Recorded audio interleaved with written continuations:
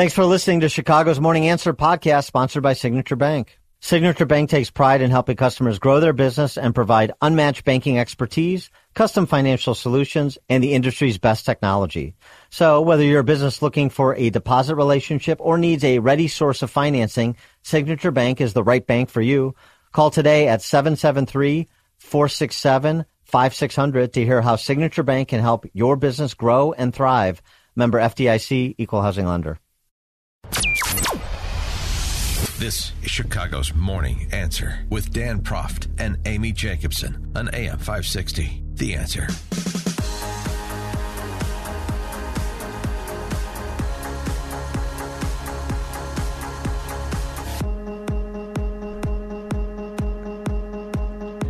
Top of the morning, Dan and Amy, continuing fallout from the killing of Tyre Nichols in Memphis that we discussed in depth yesterday. Yesterday after our program, more action in Memphis. 2 additional Memphis police officers were relieved of duty, including the white officer who tased Tyre Nichols at the initial stop.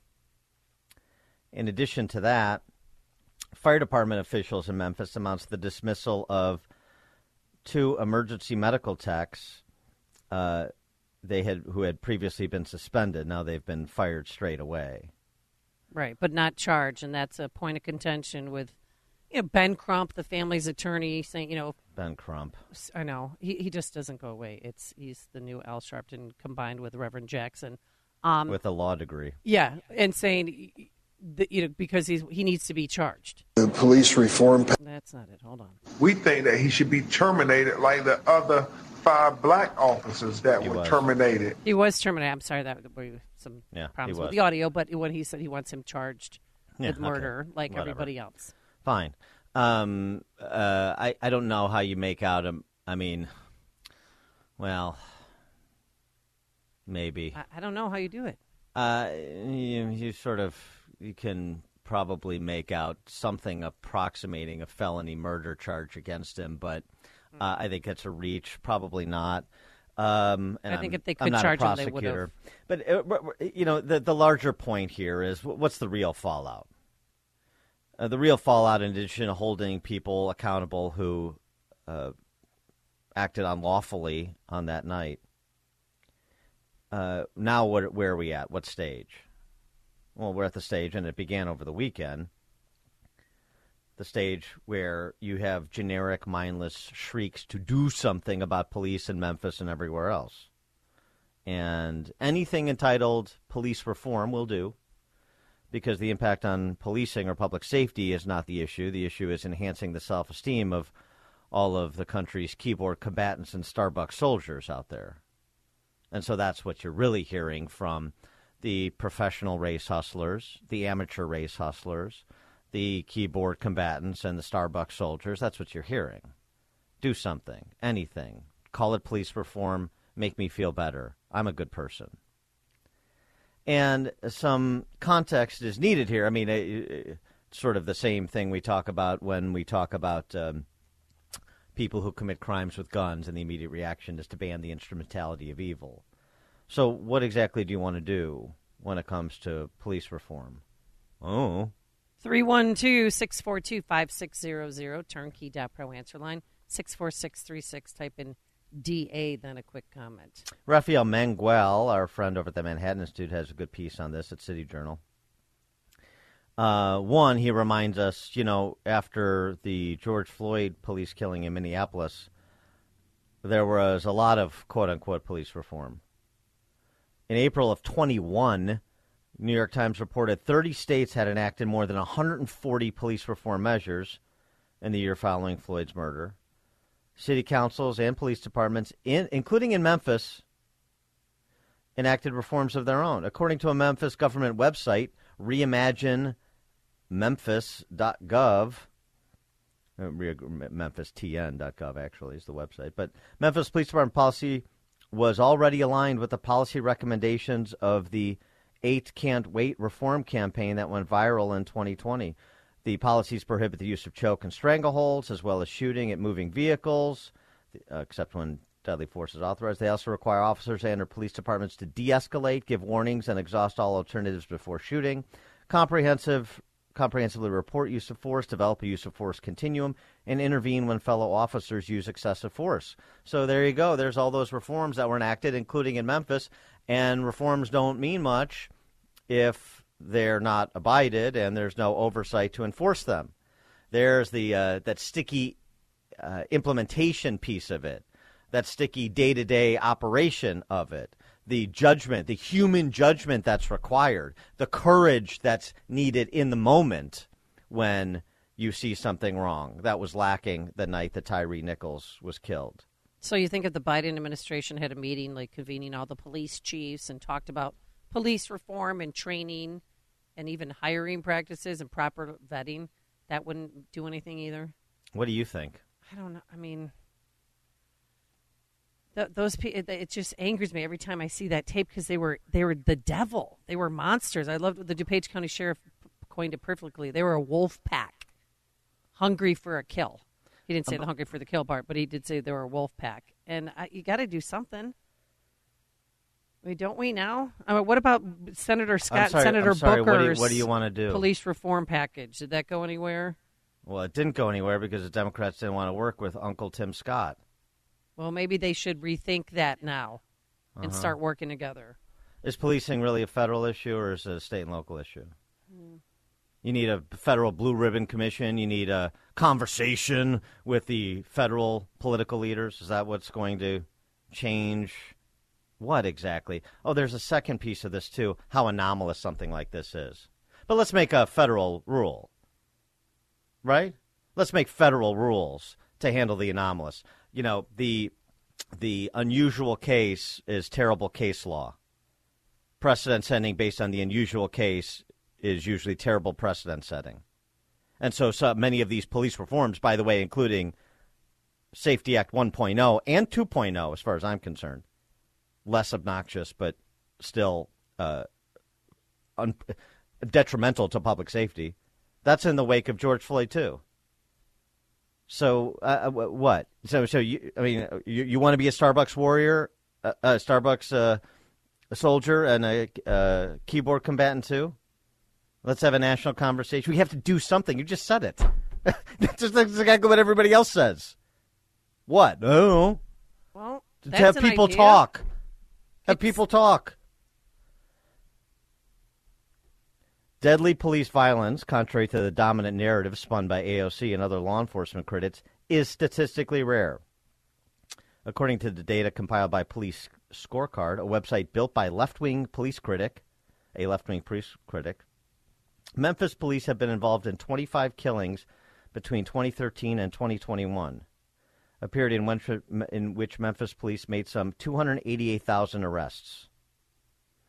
A 2018 study of both deadly and non-deadly force found that over a 2-year period in which officers across 3 police departments fielded over 1 million calls for service, police made 114,000 arrests and used force of any kind in less than 1% of these arrests.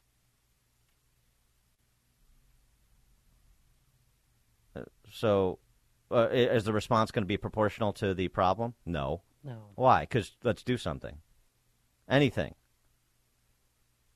Get all the political hacks together and have them put together some big omnibus police reform measure like we had our political hacks at the state level do with the Safety Act. And that's going to make it better? Yeah, I'm sorry, right. Who's Sometimes in charge? Government involvement, it makes it worse. Who's in charge? The defund the police, decarcerate the prisons crowd. That's who's in charge of major cities in this country. That's who's in the White House, apologist for that crowd. That's who's in control of the Senate. What good is going to come from that collaboration, listening tour, Blue Ribbon Commission?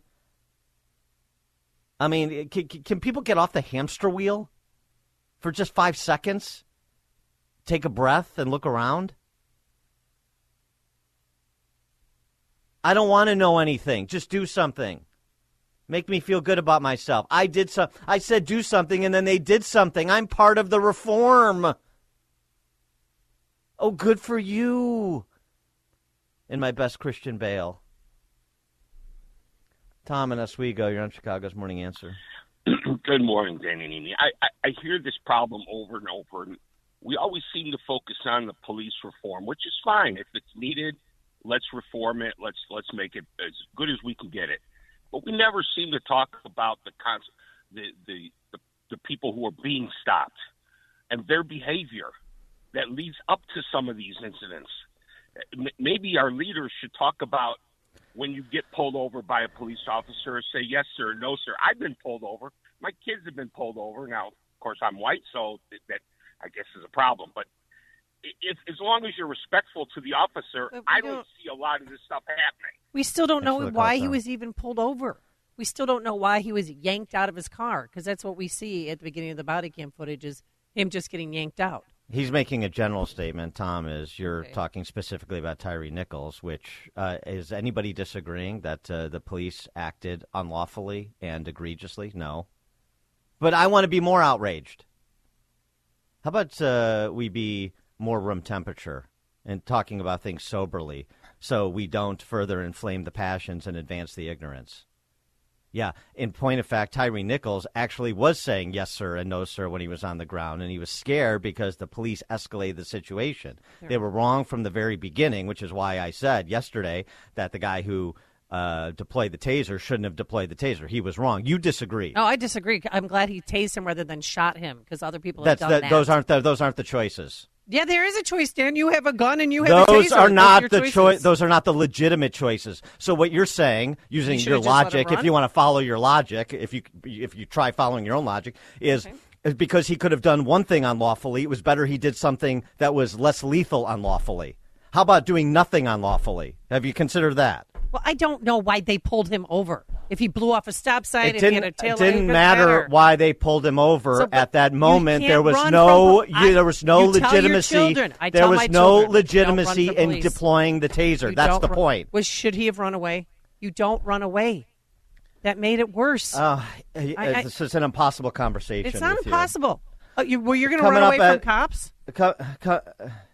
No, I'm not. No, I'm not going to run away with cops. No, I'm not going to resist arrest. Does that necessarily logically follow that deploying the taser in the circumstance that we saw in that video was a proper act? No, it does not. No, it does not. Well, that's why he doesn't have a job today. No, it does not. Exactly, which is what I said yesterday. Charged with murder. My brain. All right, I need to take a mental health break. Before you see it on TV, share it on Facebook, or read about it in the paper. Hear it here first. This is Chicago's Morning Answer on AM 560. The Answer. Hey, business owners, is your business and money in good hands? Does your bank invest in your success? Hi, Mike Gallagher here, letting you know that when you need a relationship bank, Signature Bank makes commercial banking personal. I love these guys. Not only do they have expansive industry experience, a strong financial track record, but they're also highly capitalized for strategic growth. That's so important. That's why Signature Bank is my bank. They know what it means to grow a business by designing solutions that are right for you and only you. These are real people. They're ready to help. So reach out to my friends at Signature Bank. Make the call today, 773-467-5630, 773-467-5630, or visit them online at signaturebank.bank. That's signaturebank.bank. Your business could be Signature Bank's next success story. Go online, signaturebank.bank, member FDIC, equal housing lender. Signature Bank. Only the biggest stories, only the biggest guests, and only the biggest opinions. This is AM 560, The Answer.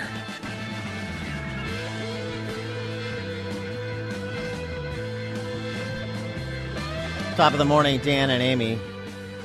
Back in October, you'll recall, we brought you the story with some help from Thomas More Society attorney Peter Breen of Mark Hoke, who is a pro-life activist in rural Pennsylvania, who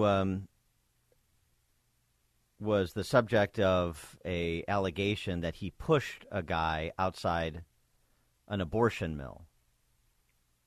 Pushed him. One of these Planned Parenthood ghouls. Local prosecutors declined to charge him. Apparently they didn't think there was evidence to support the case. The feds investigated. Mark Hoke, through his attorney, offered to surrender himself to the feds if they were going to take him into custody. That wasn't good enough. No, had to scramble. Garland and Ray and the boys had to scramble a SEAL Team 6 style raid on Mark Hoke's house and take him into custody in front of his family, his wife and kids. Yeah, send a message. Yeah. Mm-hmm. Ryan Marie Hoke, along with Peter Breen, who I just mentioned, they appeared on Tucker Carlson shortly after this raid occurred. It had to have been 20, 25, 30. I mean, we have a large property. My entire front yard, you could barely see it. It was covered with at least 15 big trucks and cars. And there were, like I said, 20, 25, 30 men, women, completely in jackets with shields and helmets and guns, and they were behind cars. It was, something I never would expect to see on my front lawn. It was crazy.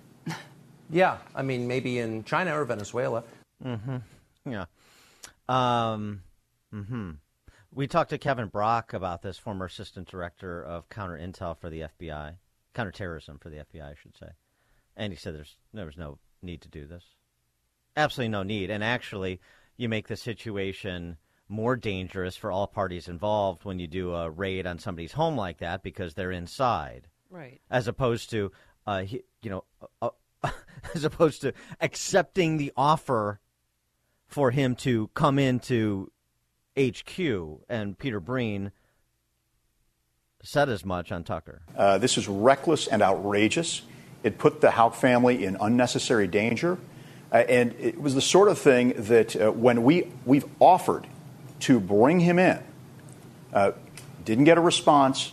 And not just, even if you're going to arrest a regular person, you just send a couple agents, they'd knock on the door, not dragging the head of the family out, violating the sanctity of the home, pointing guns at them. This was outrageous and uncalled for.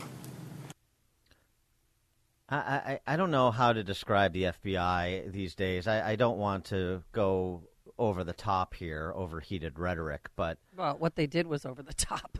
Well, it was, and the thuggery, and just the awful judgment.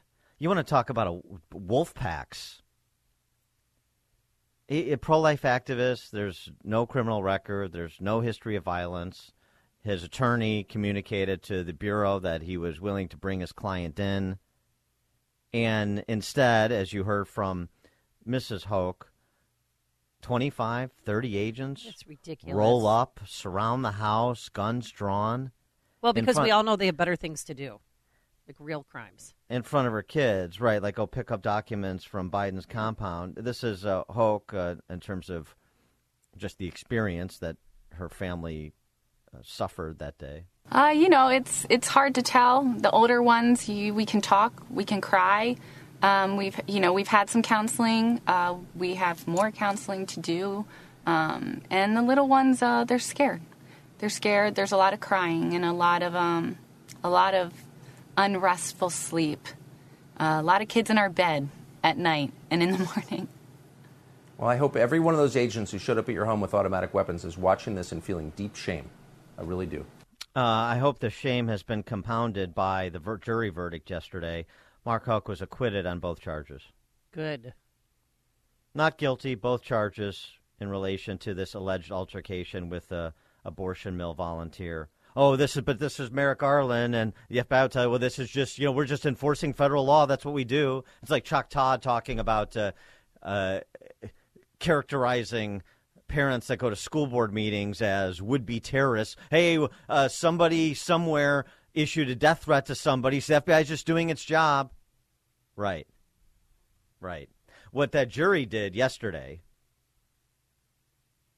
is protect other Americans from the FBI when it's the FBI's responsibility to protect Americans, isn't it? Now Americans have to be protected from federal law enforcement. Could he sue them or for He absolutely should. or anything? He absolutely can, and he absolutely should. Wrongful imprisonment. I mean, and something. I hope there is a civil lawsuit, and I hope he and his family get a lot of money, and the Thomas More Society gets a lot of money to continue their work representing people like Mark Hoke.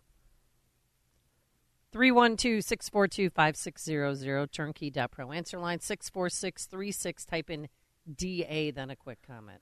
Breen saying, we took on Goliath, the full might of the United States government, and won. The jury saw through and rejected the prosecution's discriminatory case, which was harassment from day one. It's a win for Mark and the entire pro-life movement. The Biden Department of Justice's intimidation against pro-life people and people of faith has been put in its place. Yeah, although I doubt they'll be chastened. Oh, and by the way, since the FBI is, on top of it, death threats, violations of federal law, like firebombing churches and vandalizing pregnancy care centers, right? Has anybody been arrested in those? They are offering a reward, right? $25,000. Catholic, who's they? Not the government. Individual organizations, and they're hiring their own investigators because of the FBI's lack of interest in these cases. Catholic Vote. Since May, Catholic Vote has tracked over 200 acts of hate and violence against Catholic Americans and their pro-life allies, from obscene disruptions at Mass to firebombings of women's clinics. And the Justice Department has arrested exactly no one. Can't crack those cases. They arrest him in a blaze of glory in front of his kids. Surprised they didn't bring a tank. Like they did for Roger Stone. You had the conversation with Jim Jordan. Jim Jordan trying to educate that yapping terrier who moderates Meet the Press, Chuck Todd, about the FBI's meddling in elections to 2016. I mean, it's just the agency, every time you turn around, behaves in a disgraceful, anti-American, un-American, maybe is a better way, un-American way. Un-American. Because they're advancing the interests of some Americans at the expense of others, rather than being a force for the provision of the equal treatment under the law, which is all Catholic Vote is asking for. Why no interest? What are the resources that have been devoted? 200 incidents against churches and pregnancy care centers? Violence. And nothing. Never even made the A block in the news. Well, of course. One of course, did. I can't. Of course it's not going to make the nightly news, but the FBI shouldn't be determining resource allocation based on what the D.C. press corps chooses to cover or not cover. Vince St. Charles, you're on Chicago's Morning Answer. Good morning, guys. Wasn't Garland supposed to be the moderate? Is he's there moderate. anything that says he's a moderate? Anything? I want him to go to the other side. Anything? That's how they sold him when he was up for Supreme Court. He was sold him is the right description. You know how him that way. You know how Merrick Garland isn't a moderate because the Obamas tried to sell him as a moderate. Of course they're going to sell him as a moderate. Are they going to sell him as a radical? Not. Right. Thanks for the call, Vince. How was Obama sold, by the way? Oh, he was a moderate. He was the packaging of Obama was good enough to buffalo George Will and Charles Krauthammer, wasn't it, in 2008? Yeah. Everybody's a moderate until they get power. Marty in Naperville. Yeah, good morning. Not on as large scale as that, but I'm a small business owner. The government came after me to do a simple sales tax audit, which turned into a nightmare. First, they wanted to come to my office to go through my files. The accountant said, no, you tell us what we want. We'll meet at our office. 2 women got there, and all these women did was talk about how they hated men because they were going through divorces. Bottom line, I provided everything I needed to provide. I was wrong about everything. They kept talking about this $100,000. They called my customers, sent them letters saying, don't send money to my company, blah, blah, blah. Bottom line is at the end, I was ahead a few $1,000s, and they said, oh, sorry, the money will be credited to you in 12 to 14 weeks. So it's not only with the FBI, it's with every government. It's bringing a blowtorch to a peace line. It's unbelievable. So. Yeah, thanks for the call, Marty. Of course, it's most dangerous when it's agencies like the IRS and the FBI that can deprive you of your freedom, in addition to your property. Which is not to discount the harassment that is attendant to the work of other alphabet soup agencies as well. But I'm just saying, when you're talking about federal law enforcement in particular. Tom in Deer Park. Oh, good morning, Dan and Amy. Dan, I know you keep your ear to the ground. Have you heard anything from Cardinal Cupich or the other auxiliary bishops in the Chicago Archdiocese or the U.S. Conference of Bishops on this particular issue in case? We get a lot of pronouncements from them on various new forms of what they call social Catholic teaching, but I haven't heard anything from the aforementioned on this. Have you? Thanks for the call, Tom. I have not. Joe Biden is a related story yesterday at his brief press avail on speaking of the Catholic Conference of Bishops. Catholic bishops are demanding that federal tax dollars not fund abortion. No, they are not all doing that. Nor is the Pope doing that. What did he say? The Catholic bishops are calling on you to not use federal dollars to fund abortion, and Mr. 10% said, no, they are not. Not all the bishops are doing that. The Pope's not doing it. So just FYI, according to dutiful Catholic Joe Biden, the Pope is no longer pro-life. Thought I'd give everybody the heads up. Thank you. As opposed to, as apparently are many of the Catholic bishops. Now, a lot of them are cowards. A lot of them won't address these issues. But the Pope Francis could not be more clear on the life issue. And if you're pro-life, then by definition, you're not supportive of federal tax dollars or state tax dollars or any dollars being used to terminate life.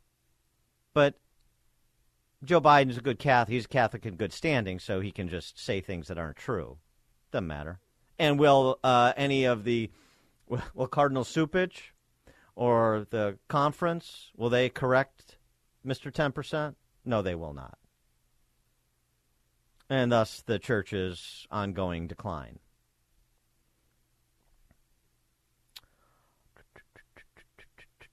Marvin, Burlington, Wisconsin. Yeah, good morning. It's minus 12 out here, and we're enjoying it. Yeah, sure. It's not that bad. No, it's a dry cold. No, it's really. I thought I would hate it more, but it's all right. We're going to survive. Yeah, I was just thinking that this FBI behavior is somewhat. It's all been retarded it dates back to the Clintons with Janet Reno, and the show of force that they had to do down there and with the Branch Davidians down there in Waco. They could have had the guy at the laundromat 2 days before, but no, they got to put armored personnel vehicles on the scene and start the place on fire.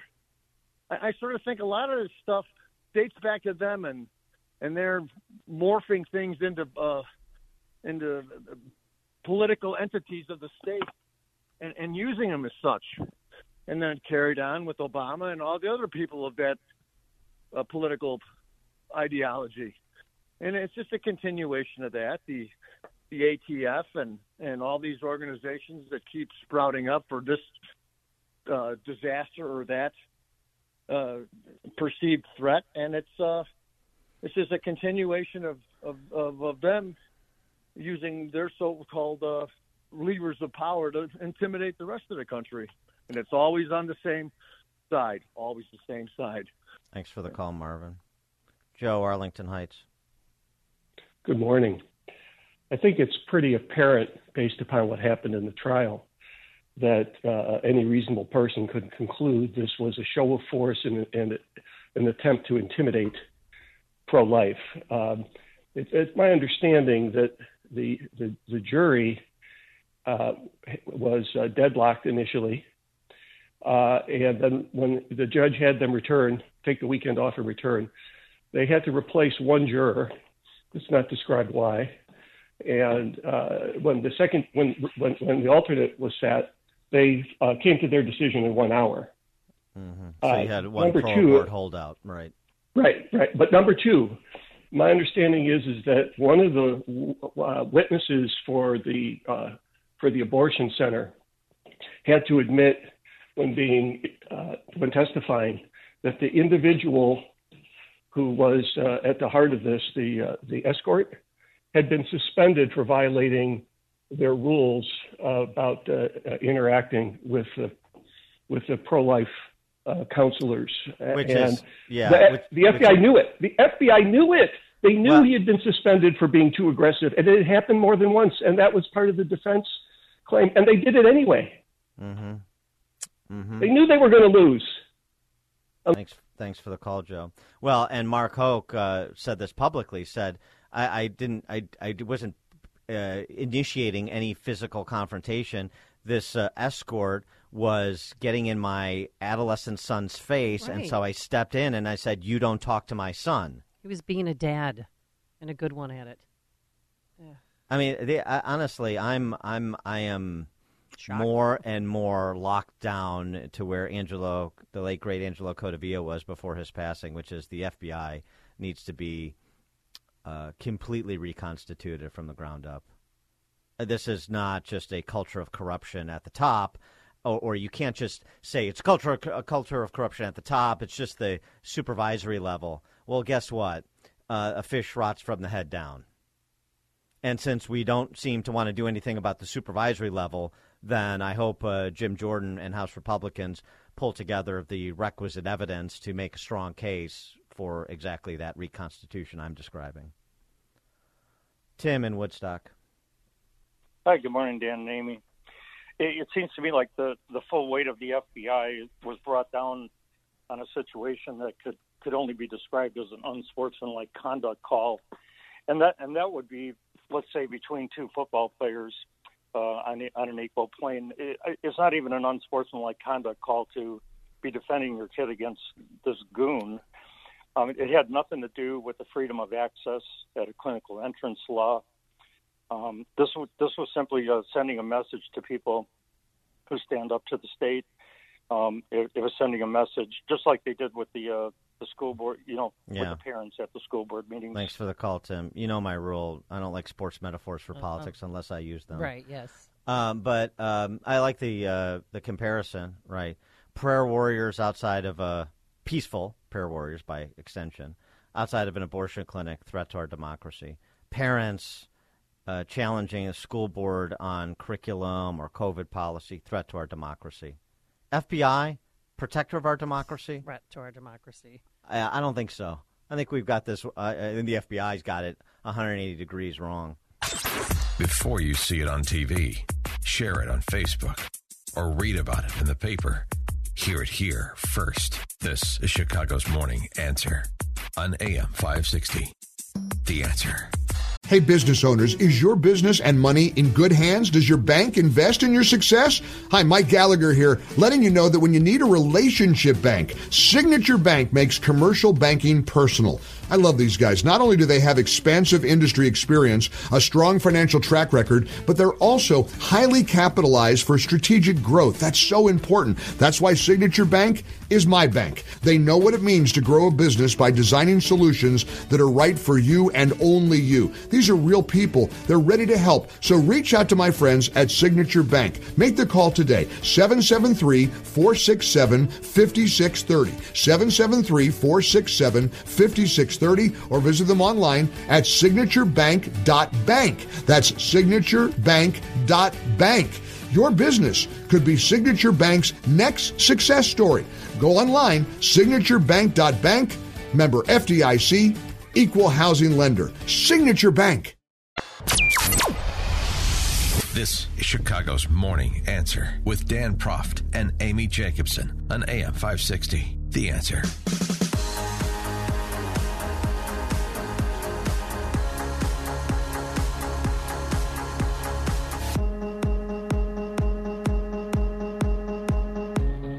Top of the morning, Dan and Amy. About 100 or so buses over the last several months have delivered about 5,000 migrants to Chicago. Yep. Sanctuary city. In a sanctuary county, in a sanctuary state. And Mayor Triple Threat's big idea to accommodate at least some of those migrants who've arrived is to use a shuttered school in the Woodlawn neighborhood, formerly Wadsworth Elementary and later University of Chicago Charter School, to house the migrants. Didn't you and Ted Dabrowski suggest that or say that might happen a few months back? Use schools that are Right. closed or barely filled, 10% occupied, like so many of these CPS schools. By the way, repurpose them. By the way, moratorium on closing schools until 2025. Most of the mayoral candidates, not named Vallis or Wilson, support continuing the moratorium, even though nobody's there. It's such, of course, it's such theater, and people don't realize. I carry around those numbers from Wire Points when we play schools that have really no team. They don't even have a freshman team or a JV team. They barely have a varsity team. And I'll tell people, well, this is why there's 218 kids at the school. So right, what kind of talent are you going to get? That's a school that can hold 2,000. Right. And we're keeping the lights on. You talk about environmentalists, they should be up in arms. They're like, we're wasting energy keeping these schools, the lights on where nobody's home. Well, there was a community meeting about the migrant shelter at this shuttered school in the Woodlawn neighborhood. And, Woodlawn is one of the more violent neighborhoods in the city. It's definitely top 15 in terms of street violence.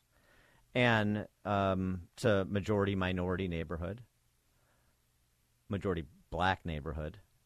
And this was some of the reactions from Woodlawn residents to the city per their proposal.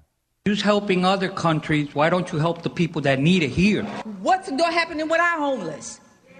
Where's the plan for them? 312-642-5600, turnkey.pro answer line, 64636DA, turnkey.pro text line. Are you sympathetic to Woodlawn residents?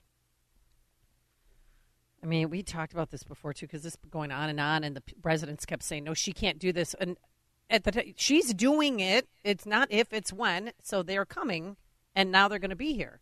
And I understand, they want some of the state funds, because Pritzker just gave Lightfoot $20 million to help those, asylum seekers. To set up these shelters. Right.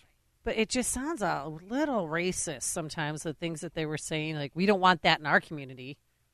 I mean, can you imagine if it was reversed and, it was a white community and we had, these asylum seekers coming and we said, no, we don't want them in our community because we have homeless, too, in the white communities. We sure do. So I don't. Are you sympathetic to their NIMBY argument and their help our people first? Remember, this is in a city that has guaranteed income programs with wealth transfer, giving people money for being below the poverty level and winning the lottery to be in the pilot program that Tony Preckwinkle wants to scale countywide. $500 a month. I mean, this is the leadership that you support. Woodlawn, not MAGA country. So, did I hear any outcry from Woodlawn residents vis-a-vis their alderman or in the direction of the fifth floor when they went sanctuary city? Now, this predates Lightfoot, but of course she fully embraces it. So again, to me, you say, well, it's terrible. Yeah, those Woodlawn residents are right. Are they? I don't know. Willie Wilson is, for the Woodlawn residents, helping them first before helping others. Yeah, I understand what his position is. I'm talking about the residents themselves.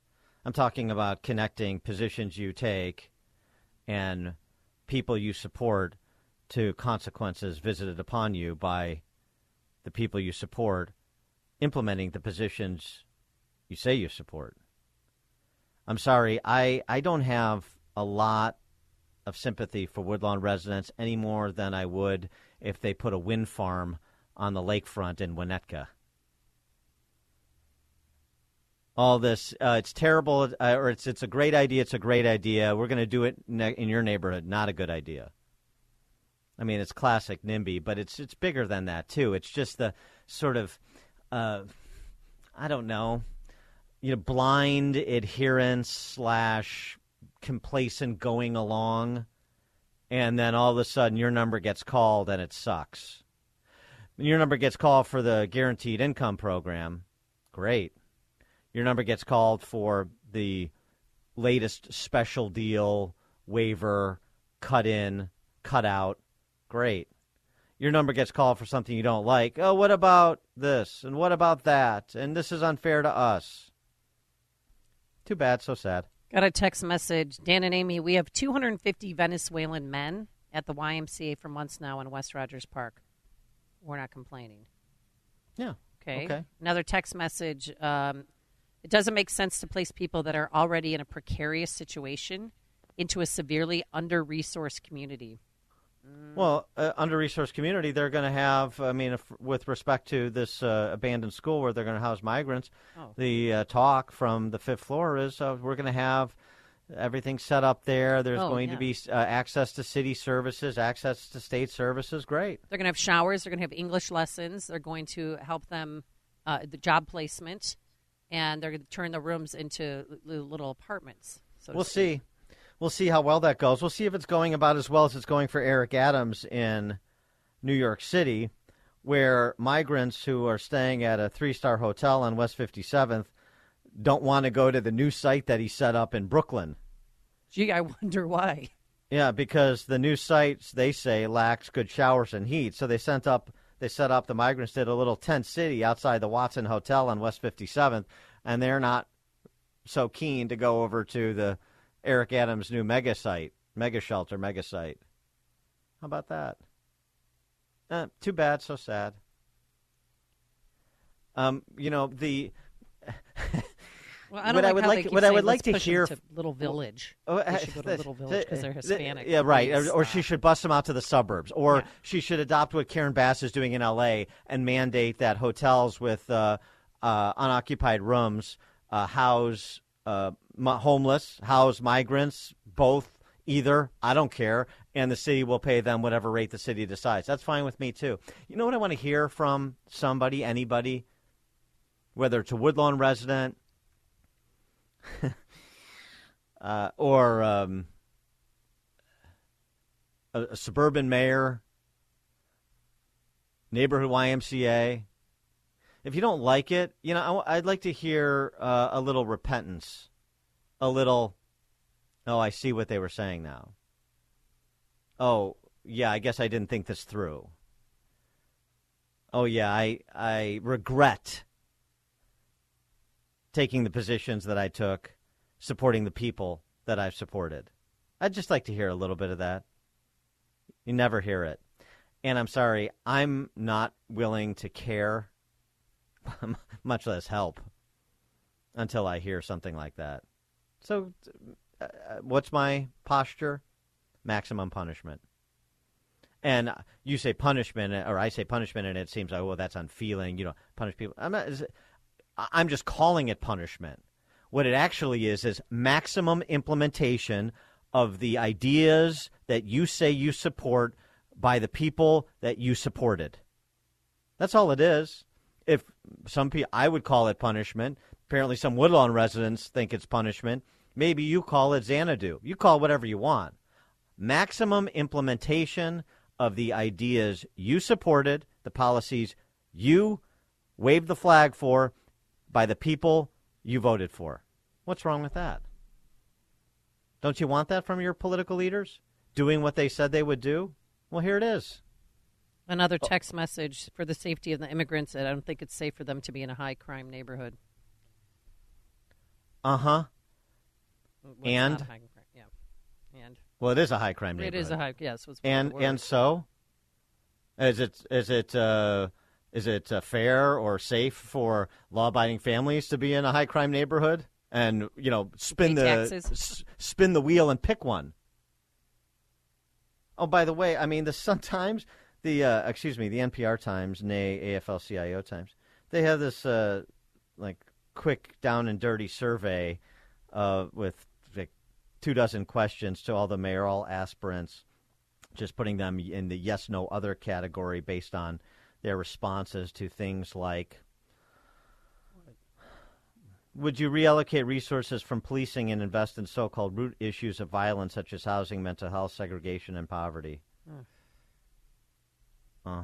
Mr. Safety Act, Cam Buckner is a yes on that. Of course. He's too afraid to come on this show.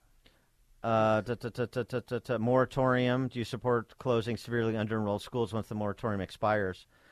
Do you support closing severely under-enrolled schools once the moratorium expires? No.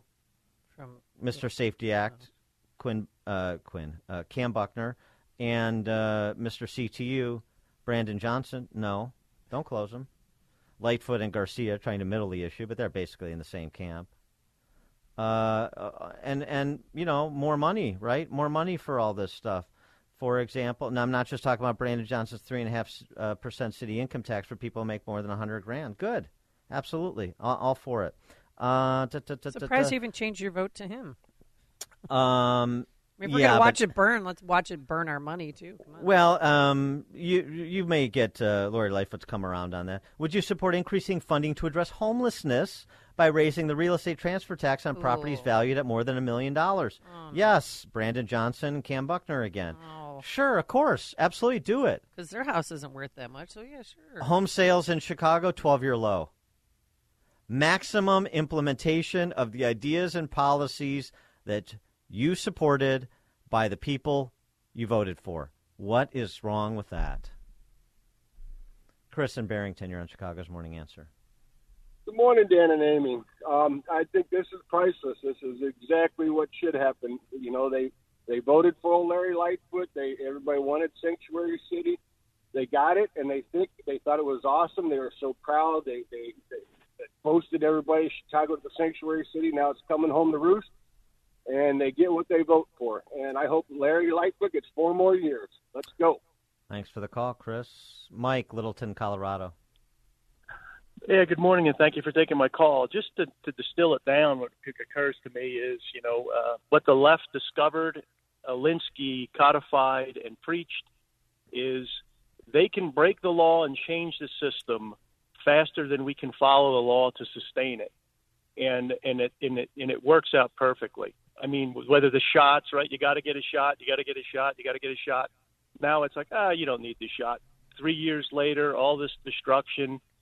Change the voting laws et al. Right? It just goes out and out and out, and they know that. And your last caller is correct. The co-conspirators are the voters, and I don't know whether to call them parasites or what. But at the end of the day, these people don't vote themselves in. So really appreciate your great work. Thank you. Thanks for calling. Dumb I mean, why even lodge a protest? We've laid out our views and the basis for our views. People have rejected them. Okay. Well, nobody's stopping you. I mean, they can do the boogeyman stuff all they want. Just remind everyone that no one is stopping them from implementing any of this. This is all, with a few aldermanic exceptions, all one mindset in complete control of the state, certainly the city. So do it. Go ahead. What are you waiting for? Why the hesitation? Why isn't anybody on board, and everybody else, I should say, on board with Brandon Johnson's 3.5% city income tax for incomes over $100,000? Why isn't everybody on board for the millionaire surcharge? The $1 million property surcharge in terms of property taxes to fund the homeless? Of course. Why not? Let's go. Let's get this guaranteed income program scaled countywide like Tony Preckwinkle wants. Do it all. Fast. Faster. Go. There's no impediments.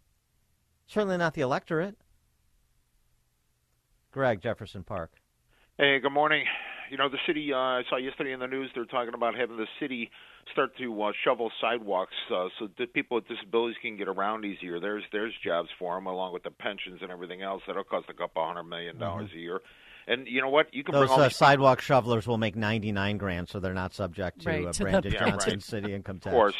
The other thing is, you can bring all those people up here in Jefferson Park. They're closing schools in the Archdiocese like it's going out of style. St. Bart's School is now closing. I'm sure the church won't be far behind. Over here in our parish, or former parish at Our Lady of Victory, the school now has CPS, I believe, kindergarten and preschool classes there. About 6 or 8 classes go on there every day. So the city's just moving their new classrooms and that into defunct archdiocese schools that they worked out deals with the cardinal on. It's sickening, man. I mean, look Have a at good De one, La guys. Salle. Thanks, They Greg. combine now they're co-ed, and they have less than 800 kids there. Going Everyone's down? leaving. Everyone's going down. Everyone's leaving the city. Bill in Cape Coral. Yeah, I'm echoing what those couple of callers in the past said. These people at Woodlawn, they voted for the Democrats. So now it's time, like the great black minister said, your chickens are coming home to roost. Thanks for the call, Bill. Dan and Amy, Chicago's Morning Answer. Before you see it on TV, share it on Facebook, or read about it in the paper. Hear it here first. This is Chicago's Morning Answer on AM 560.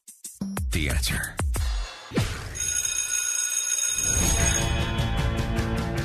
Cause they got the beat, the campus beat, the campus beat. Yeah, the campus beat. Time now for another reason why Dan Proft is single. It's the rare twofer. It's Campus Beat and Why Dan Proft is Single, all wrapped into one course offering from Westminster College in scenic Utah. My Utah? Your Utah. What are the Utes doing now? Westminster College will be offering a class this summer entitled How to Be a Bitch. Oh, what? No, we don't use the be. You be assertive. How to Be a Bitch is the name of the course. What do you want me to do? It's a gender studies course, obviously. I believe the guest lecturer will be Sean Caston. Hey-o. Thank you very much. Hey, that's a question. Who should be the guest lecturer for the biatch class? I've just offered mine. 312-642-5600, turnkey.pro answer line, 64636DA, turnkey.pro text line. The class will address questions such as, what does the media teach us about women or gender and leadership, aggression, and behavior? Why are words like bitch and bossy so interesting yet problematic? Come unpack, this is quoting from the class description, come unpack bitch and its related adjectives to figure out what you want to embrace and what we wish would go away.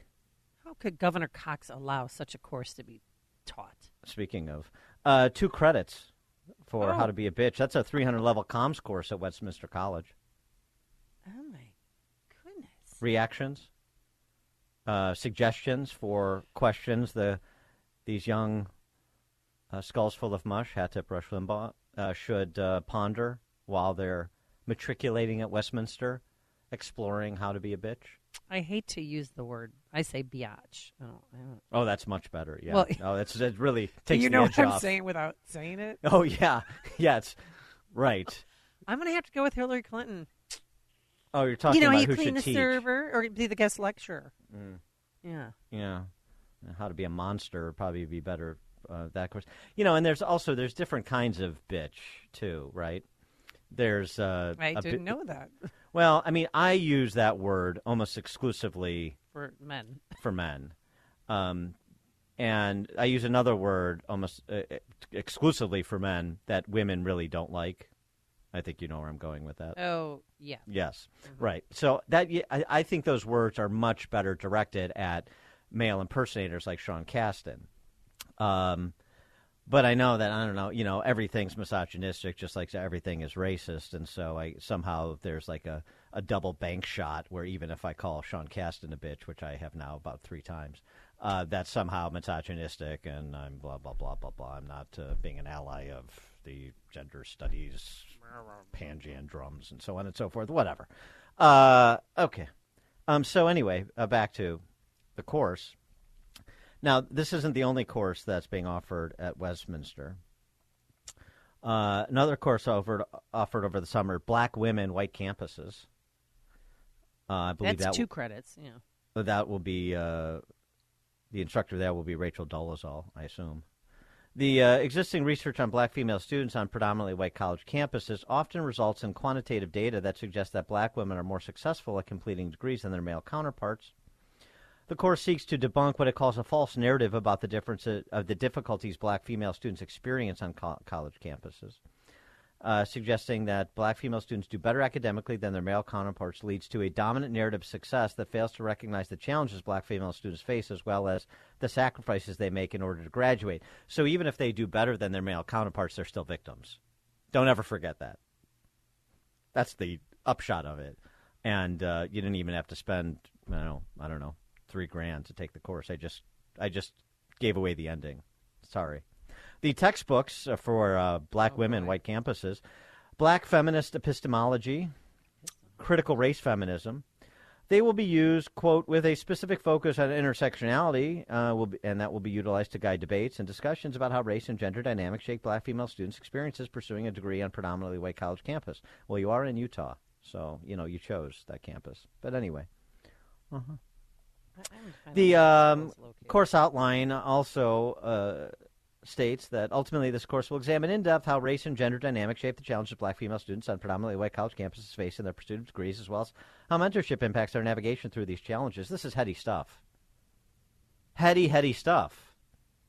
This is the kind of deep thinking you can only get on a college campus. Well, actually not anymore.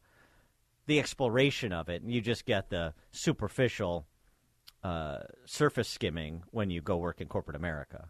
But this is where it all incubates. You know what I mean? Yeah. You're still thinking about how to be a bitch, aren't you? That's Joy Behar, maybe another guest lecturer. Why would you say that? Because what are the characteristics?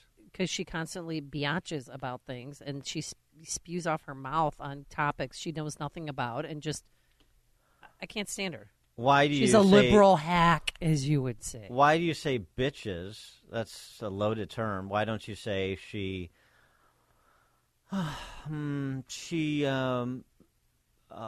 makes points in a way emblematic of an angry harridan? Because that's something you would say. Right. Because you just said it. Right. Yeah. She explains herself as would a man-hating shrew. But not bitch. No. 312-642-5600, turnkey.pro, answer line 64636, type in DA, then a quick comment. I got to find out where this Westminster School is. Sure, maybe you audit the class this summer.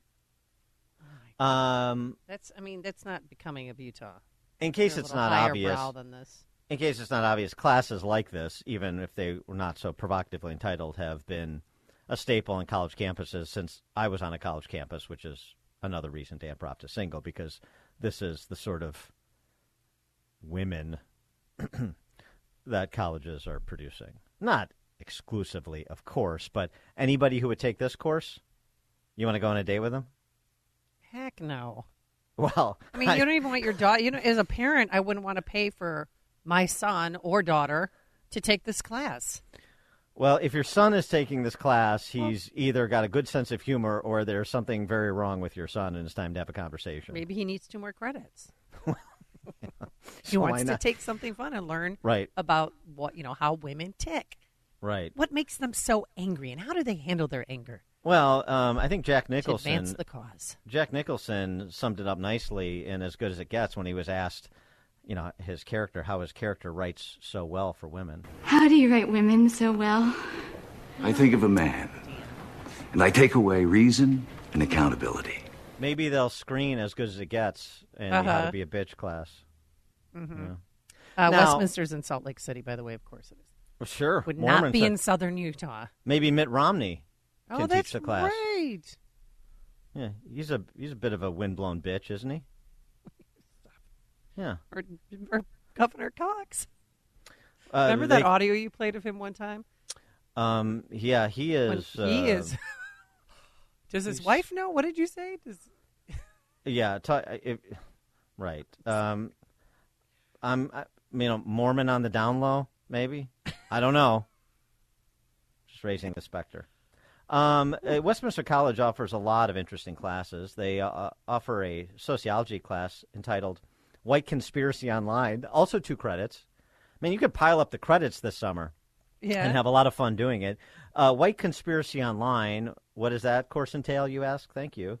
This course provides a platform where students can go online and discover the vast numbers of conspiracy theories specifically related to the alt-right and white power. Well, that'll be a fun summer. Maybe you can get one of those, get Hamilton 68 and those phonies that manufactured Russian bots to provide the course material. Is there a male equivalent of biatch? What would that be? I mean, I think it's sort of gender neutral in a sense, because it speaks to men who are essentially gender neutral. You know, they're smooth down there like a Ken doll. You know the kind of man I'm talking about. They live all over the suburbs in Chicago. You can't swing a dead cat without hitting one of them.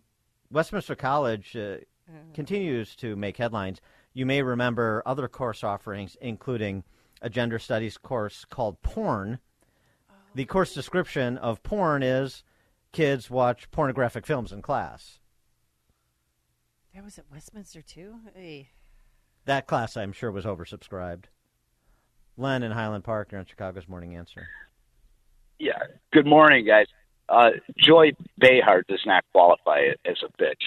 A bitch to me is a woman that is just extremely hot and a little above all of us, super intelligent, but she's got an air about her that men fear that I just absolutely pursued in my youth.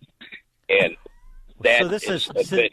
See, this is actually. Thank you for getting us back on track. It doesn't have a negative Glenn. connotation. No, this is what I'm saying. There are different kinds of bitch. There's a bitch like a Sean Caston, who's a detestable figure, and then there's a bitch like Joan Collins in Dynasty, who is alluring. Oh, she was fun to watch. She was so sinister. Yeah. Am I still on? Yes, yeah, you are, still sir. on. You are on, Len. Okay, and I think you're referring to the C word earlier. Oh. You know, I may have been. In my days at the Murph, the C word, I said it once to a woman early in my career, and I never said it. Never said it again for 30 years. Yeah. But because you were hospitalized for 6 months. I did direct it at many men. Yeah. And that was the atom bomb. But that's words of those are words. Those two words to me, exclusively for describing men, describing eunuchs. Absolutely. And as a caddy, I often use it too.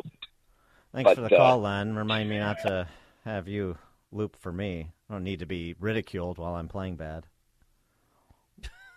Monica and Lyle, you're on Chicago's Morning Answer. Hi. I was going to say that if women can be the B word, then men can be the P word, and it rhymes with Rick. I don't even. The first time I heard about the C word, I thought it was a sporting term. It sounds like a sports term, not an insult to women. So Westminster College should offer a competing course, How to Be a Prick. Exactly. All right. Exactly. All right. I can teach that. Thanks for the call, Monica. Carl. See, Monica can't say the word either. Women can't say it. Good. Carl, Big Good Cab morning. in Oklahoma. Hey, Amy. Hello. Amy, I have to explain to you what the male version of a bitch is. It is a Bravo male that calls an alpha male a bitch and then gets open hand slapped like the little bitch he is. There you go. Now, yeah. The open hand slapping of another man. Yes. Yes. Yeah, that's very good. The point I wanted to make, though, as far as the black girls doing better than their male counterparts, why can't we just let them be successful instead of trying to indoctrinate them into being victims and social influencers? Well, thanks for the call, Carl. If they weren't persuaded that they were victims, then they wouldn't be spokespeople for the Democrat Socialists. I mean, any confident, self-actualized male or female has no place with the Democrat Socialists. And what is the mission of higher education? Political activism. Pretty simple. Rick in Downers Grove. Hey, good morning. Hey, I thought being a bitch came natural to women, you know, like walking. It's like taking a college course on walking. And you ask the professor, hey, how do you get to that class on walking? Well, you got to walk there. So it's like it just happens. Yeah, that's why Rick from Downers Grove is single, which is like a companion segment to the Why Dan Proft is single. One other, why, since we're on the topic. Yeah, why not? Of why. I'm sure HR is going to talk to us after this segment, but why, all right. Why? These are not any of George Carlin's words. No. All FCC compliant. But why Rick and Dan are single. The new hotspot for ladies in search of a husband? Oh, I know what it is. What is it? It's so up my alley. It's Home Depot, isn't it? It is Home Depot. Yeah. Remember I told you want a handyman. You want somebody like Jesus who's a carpenter. And you want to find a guy that can, be a handyman as well. Yeah, that's I knew it. This is where it is. Women of TikTok have discovered a perfect spot to window shop for single men. Delete the dating apps in 2023. I'm headed to Home Depot to look confused, quote unquote, in the lumber aisle. Where's your plywood or your 2x4, sir? Home Depot dating has 3.6 billion views. Wow. Yeah. Dan, you better go to the lumber aisle. Yeah, but the plumbing aisle. Get some PVC. But if I was in the lumber aisle, I would literally be confused. That's the problem. I would be of no help. I'm not handy, so that's why another reason why Dan Proft is single. It's not too late to start. Honestly, I have no interest in it. Did you ever take industrial arts or auto shop or anything? No, I was taking 17th century French philosophers at the time. Well, one of us took auto shop, but it wasn't you.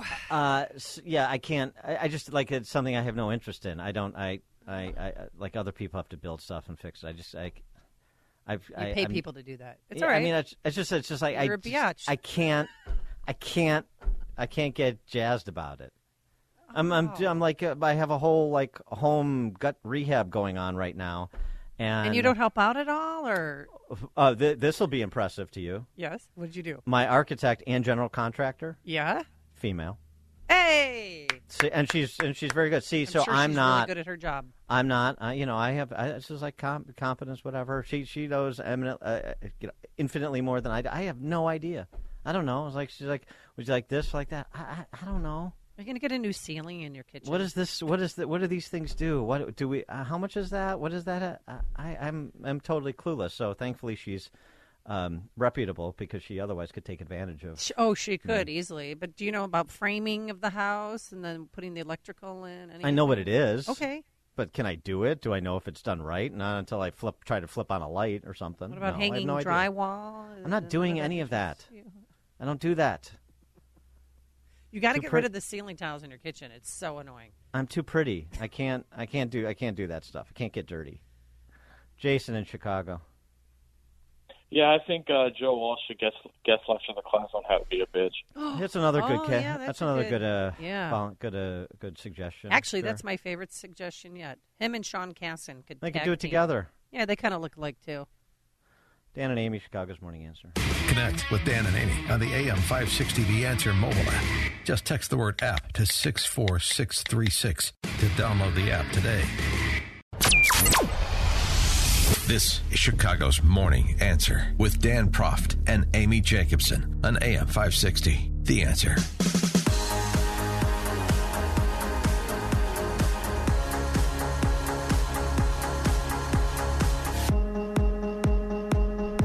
Top of the morning, Dan and Amy. Who needs common sense, human judgment, when you have the Federal Register and all sorts of layers of bureaucracy and policies and procedures? That was in part the gist of Philip Howard's book, The Death of Common Sense, that really generated conversation that had not been taking place until that book was published. This is about 30 years ago. Such an important book, along with Harvey Silvergate's 3 Felonies a Day, to get both academics and policymakers and ordinary people thinking about the bureaucratic state and the idea that if the law is unknowable, you no longer have the rule of law. You're ushering in an era of the rule of men. And unfortunately, we didn't really heed Philip K. Howard's call in The Death of Common Sense. He's had several other offerings in the interim, and he's got a new one now. Not accountable, rethinking the constitutionality of public employee unions. Oh, we know something about that in Illinois. Yes, we do. After we just codified in November constitutional amendment that guarantees that we shall all work for the public sector unions in perpetuity, even those who are not members of the public sector unions and derive no benefits. We just have our houses used as collateral for their guaranteed seven-figure pensions, which is how it works in Illinois. We're all spare parts for the public sector unions, and that's in spite of the Janus decision, which I want to talk to Mr. Howard about. Again, the book, Not Accountable, Rethinking the Constitutionality of Public Employee Unions. Former Indiana Governor Mitch Daniels, and now Senate candidate Mitch Daniels, he writes about Philip Howard's latest offering, calling on the deep legal knowledge that took him to the top of his profession. He's an attorney. The author crafts a strong case that the lurch into public unionization, dismissed as unthinkable by such labor champions as FDR and George Meany, was not only misguided but unconstitutional. Philip Howard, thanks so much for joining us. Appreciate it. Good morning, Dan. So the practical implications of states that are dominated by public sector unions, we know all too well in Illinois. And we make the arguments about sustainability, about fairness when it comes to salaries and guaranteed benefits like the pensions. But the constitutionality argument, we know it's a sort of a rigged system where you have public sector unions financing the quote-unquote management that they then negotiate with. But you're arguing it's unconstitutional. And so rather than, fighting a war of attrition through cases like Janus, maybe we make the overarching constitutional argument to address public sector unionization writ large. That's the goal of the book. All right, tell us the argument. Almost without our noticing it, we've created a system in which we elect mayors and governors who have no authority to run government. So what's the constitutional argument, though, that could upend this arrangement? Well, there's a basic constitutional principle that government and government officials can't cede governing authority to any private group. And this is reflected in several places in the Constitution. But as it applies to states and cities, something called the Guarantee Clause. The United States will guarantee to every state a Republican form of government. And what James Madison said that meant is that voters have to maintain the authority to elect people who themselves maintain the authority to run government. That's the point of a Republican form of government. And what's happened in the last 50 years, it's really only in the last 50 years, is that legislatures have been basically bought off by the public unions, and they've given the authority for the operations of government over to the public unions. You can't fire a bad teacher, you can't fire a bad cop, you can't do daily management that makes sense. So you have government operating at, pick a number, 30% or 50% effectiveness. You have schools in the city of Chicago that are basically run by the teachers' unions, not run by the city of Chicago. They wouldn't even go back to work for 2 years. Oh, I know. My kids are in the system. But what are the other ways that public unions undermine democracy? Well, there's democracy's process of accountability. There is near zero accountability in government. Democracy is electing people, elected executives to run the operating machinery of government, to run the transit system effectively, whatever. It's unmanageable. There are these multi-hundred-page collective bargaining agreements that literally require union approval before you do anything. If there's a branch overhanging the rail line, the repair crew can't fix it. They have to call in can't cut it. They have to call in a separate crew to do it. It's just incredibly inefficient. It's built for feather bedding. It's not affordable. Illinois is functionally insolvent because of all these long-term promises made by political leaders in exchange for, again, effectively payoffs. Well, let me play devil's advocate here, though, and pretend I'm the head of the SEIU here. say, well, wait a second. So you just said that we make deals with politicians. So we argue our case. We present what we would like, whether it's collective bargaining over a particular contract or it's other public policy. And all sorts of other unions in the private sector make the same cases, and business trade groups, and everybody else gets to make their case. So why can't we exercise our right to collectively bargain in the public sector and make our case as well? And ultimately, it's the politicians who make the decisions. Sure. That's a good question. So, first of all, there's a difference in kind.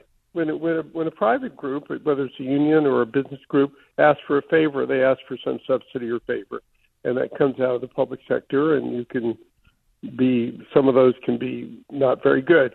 What the public unions have done, they haven't asked for a favor from government. They've taken over the entire operating machinery of government. So it's not a little slice. It's sort of virtually the whole slice, number one. Number two, there's a fundamental difference between every outside group, including trade unions and business groups, and public unions. Public unions have an ethical duty of loyalty to serve the public. And what they've done over the last 50 years is mobilize this huge mass of public employees against the effective operations of government. You can't reform it, you can't run it.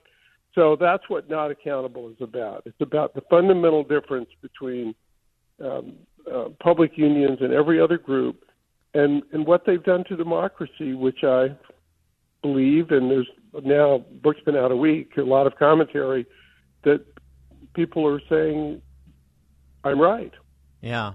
Well, and I mean, it seems to me one of the angles would be on this is to say, look, since it's a rigged negotiation, in quotation marks, between the public sector union and the politicians of a particular unit of government, then the contract is unenforceable because it's rigged. It's not adversarial. It's a show negotiation, and so it should be the legal term should be unconscionable and thus unenforceable. That's correct. And so, for example, in trade unions context, it would be unlawful for the management to buy off complicit, workers to have a kind of a fake union. In the public union context, the game is exactly that the unions get together, are generally the biggest supporters of political officials, and then when the politicians win, the unions don't sit on the other side of the table; they sit on the same side of the table, right? And say, "Now, what are you going to give me?" I wanted to get to the Janus decision because there were such high hopes for that Supreme Court decision. Mark Janus, a state of Illinois worker, and it's particularly poignant for me, not just because it's Illinois. He was an Illinois state worker, but also because I was a co-founder of the Liberty Justice Center, which represented Janus all the way up to the Supreme Court and continues to do great public interest law work in Illinois and elsewhere. And we had such high hopes that if those fees that were imposed on workers were not mandatory anymore, so Mark Janus didn't have to devote a portion of his salary to AFSCME's political agenda and the candidates that AFSCME wants to support, that you would see a lot of people leave the union. There were projections that unions around the country would be losing in the billions of dollars, and thus their political power would diminish. But that really hasn't happened. And I wonder, not to the levels that were anticipated. It was supposed to be double-digit losses for public sector union membership, and it's been low single-digit losses. And so I wonder if you think that it's the result of a lack of knowledge and obstructionism by public sector unions. We haven't been persuasive enough in making the case to public sector employees that they can take a walk. They don't have to they don't have to feel compelled to participate in things they don't want to participate in. Why has Janus not lived up to the advance billing? I think there are lots of reasons. But part of it is that just the power of inertia. People are used to the unions and such. Yeah. Secondly, it's a kind of natural fear of accountability.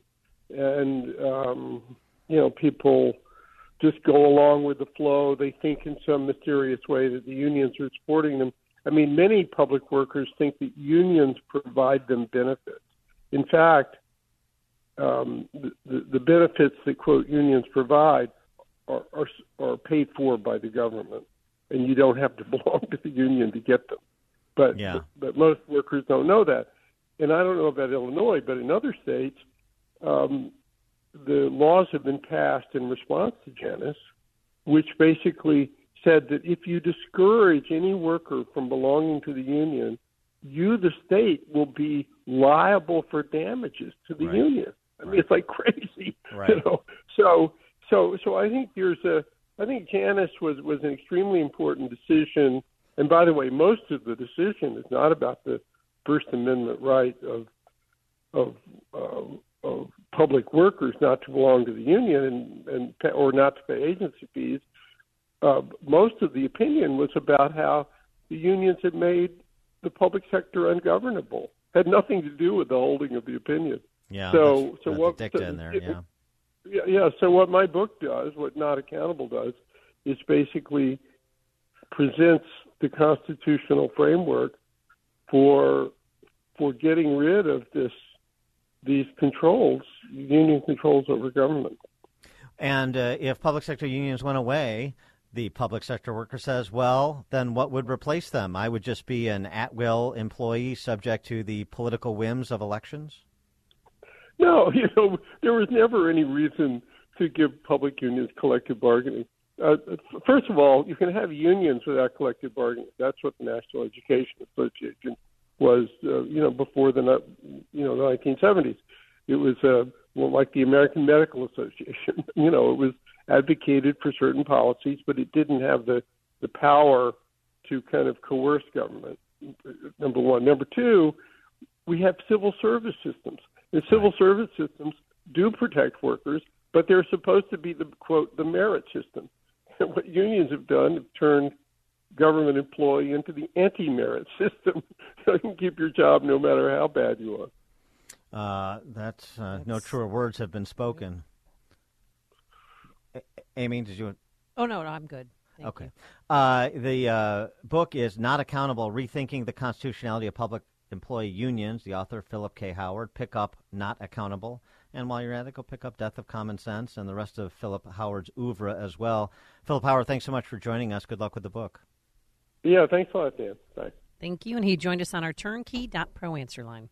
It's like a hot, steaming cup of information to start your day. It's Chicago's Morning Answer on AM 560. The Answer. Insert Democrat socialist here. Runs the Democratic House floor for 30 plus years running. He's promising this and he's stealing that. Where can you get that kind of money? He's using your house like his own piggy bank. You ought to know by now. You can pay off your house here in Illinois, but you can never keep up with the taxes. Oh, how it's always been the plan to have a taxpayer pay, no doubt. Not a matter of if anymore, but when you're moving out. Top of the morning, Dan and Amy. That theme music means it's time for our weekly conversation with Ted Dabrowski, President, WirePoints, wirepoints.org, all things Illinois policy related. I sense waning enthusiasm for COVIDianism. I hope it's not the case, but I was disappointed to read yesterday that Mr. 10%, the big guy, President Biden, will end the emergency declarations May 11th. Only 90 more days to enjoy COVIDian hysterics. But why not end it now? Oh. Or March 1st or April 1st when it should be. They're briefly extending it till May 11th. 90 There's days. Nothing brief about that. It's been 3 years. You can't quit cold turkey. You got to ease people out of their COVIDian posture, you see. God, plus, think about the tears that were shed in the governor's mansion, and I'm talking about the one in Chicago, over this. There's been nobody who's been more of a celebrant of emergency declarations than one Governor Spalding. It's sad. What are we going to do to memorialize this on May 11th? Well, he play music the whole day? He must be picking up on something because, or emergency declarations if you come to an end. told me 3 years ago that the emergency declaration would last 3 years? Well, I probably shouldn't have known back then because I could have done something stupid. The declaration's death is greatly exaggerated because, lest we forget, you can always reinstate them. Oh, that's right.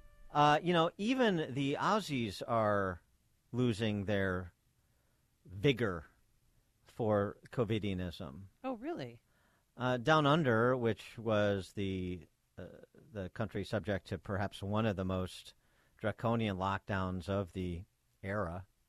Horrible. They chased people down and put them in COVID camps. No coming in, no going out, and it's an island, so that really limited people. But they're not so excited about this endless stream of boosters.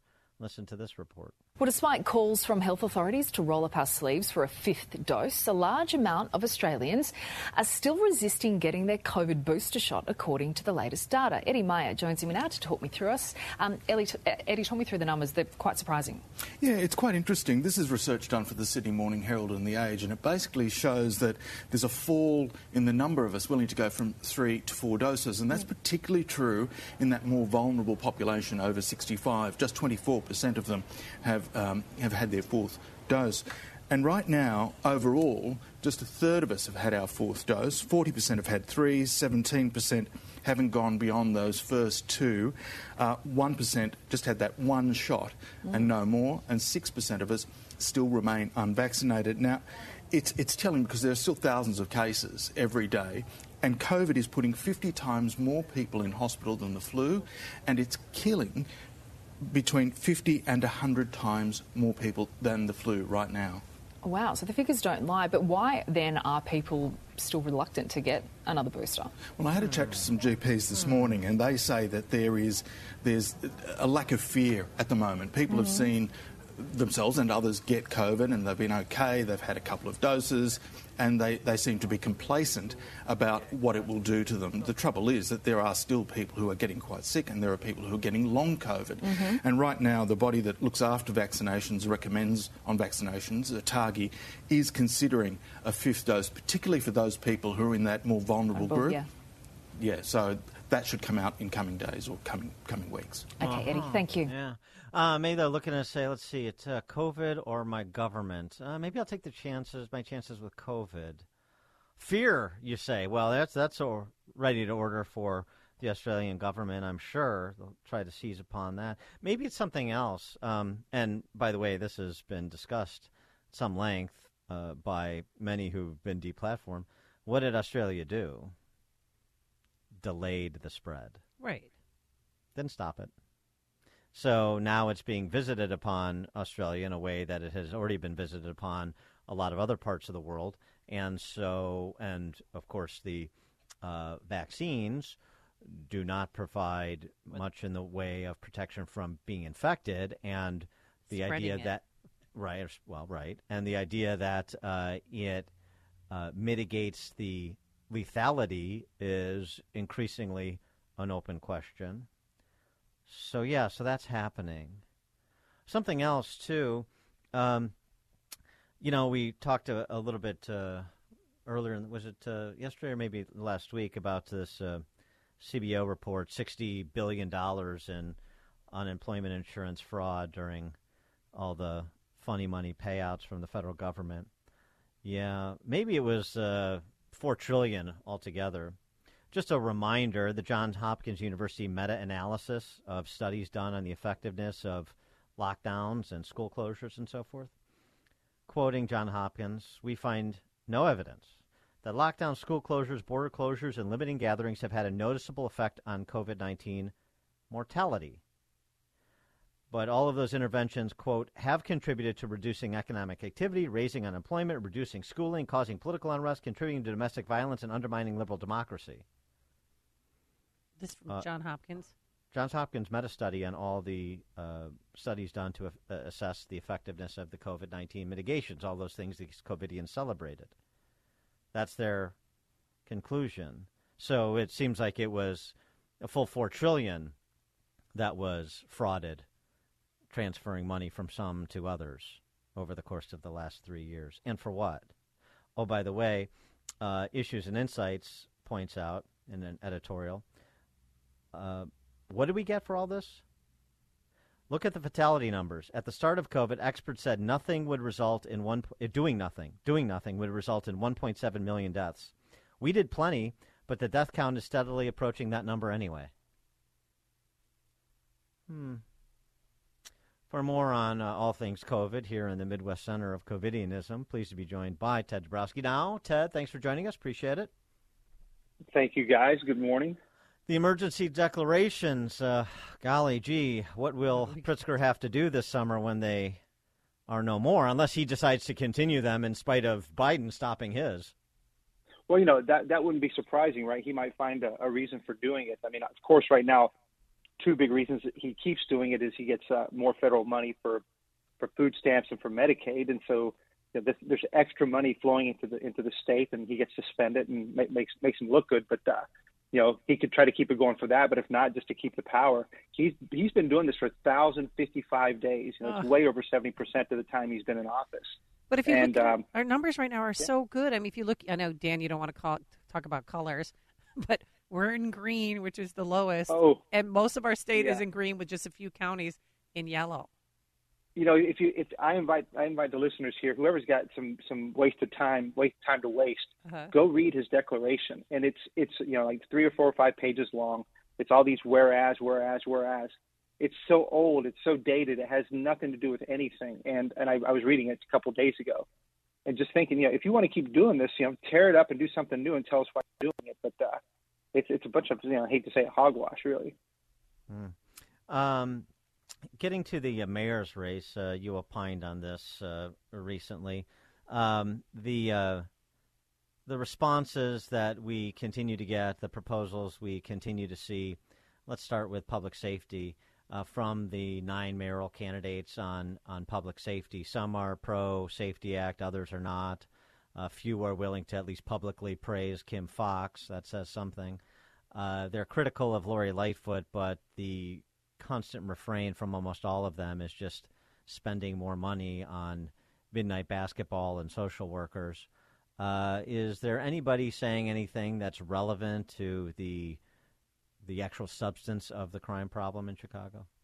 I spent time on that debate that was whatever it was, a week and a half ago. I can't remember how long ago it was, but I took notes. I tried to listen to what everybody was saying, and for the most part, everybody, and I'll give the exceptions in just a second, but the whole goal of the whole message is equity, the whole message is investment, and all that continues to pretend that the current progressive policies, and they're very progressive, are good.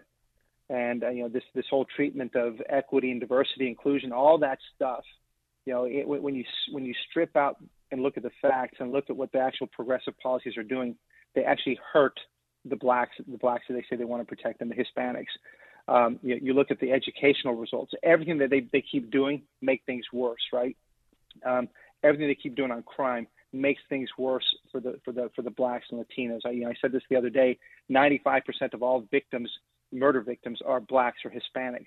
So every time they're more lax with these policies, the more that blacks and Hispanics die. Every time they're more lax on education and getting softer on merit and achievement, more kids fail. Right? It's 7% of black kids in all of CPS can do math at grade level.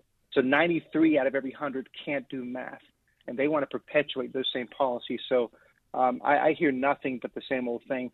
The only two that have anything sensible to say and go counter to that are Vallas and Wilson. They're willing to challenge the system in a way that I don't hear any of the others willing to do. So, but I still think that both of them need to differentiate themselves even more, because they need to be heard more clearly. I know that might be politically tough, but it needs to be more clear, because otherwise, the messages are all getting kind of lost when you have 9 candidates. Is Wire Points going to be endorsing a candidate? We're a 501c3, so we won't endorse a candidate. We'll point out the good policies and point out the bad ones. But we can't. We don't, and we can't. Chuy Garcia wouldn't even be in this race if it weren't for the public sector unions. You could say the same to some extent of Lori Lightfoot. She's got some unions behind her as well. Obviously, Brandon Johnson has CTU behind him, which is why he's considered some a contender. We just had this conversation with Philip Howard about his new book on public sector unions. And I wonder what, if anything, people in this state, I don't know, 3 Republicans maybe, in this state who understand how devastating public sector union dominance has been to the state. I wonder if what you potentially heard from Philip Howard, the argument he lays out about the general unconstitutionality of public sector unions because the system is rigged and so the contract should be deemed unenforceable. I wonder if you think that's an approach that makes sense and should be explored here, particularly in the wake of Amendment 1. Well, I mean, I think it makes sense. It's kind of hard to pitch anything legal and stuff like that in Illinois with the courts and with the union's power and the government power the way it is. I think the real persuasion is, to me, and again, I don't disagree with what Howard's saying. I think the more persuasive thing is, especially to the center left people who might be seeing the city and the state kind of getting too crazy, right, going too far. They're going to start looking for alternate arguments. And the one that appeals the most to me is that, and I've said it before, is that we've effectively got 2 classes of people, and it doesn't make sense anymore. One class is guaranteed, guaranteed pensions, guaranteed pay by the Constitution.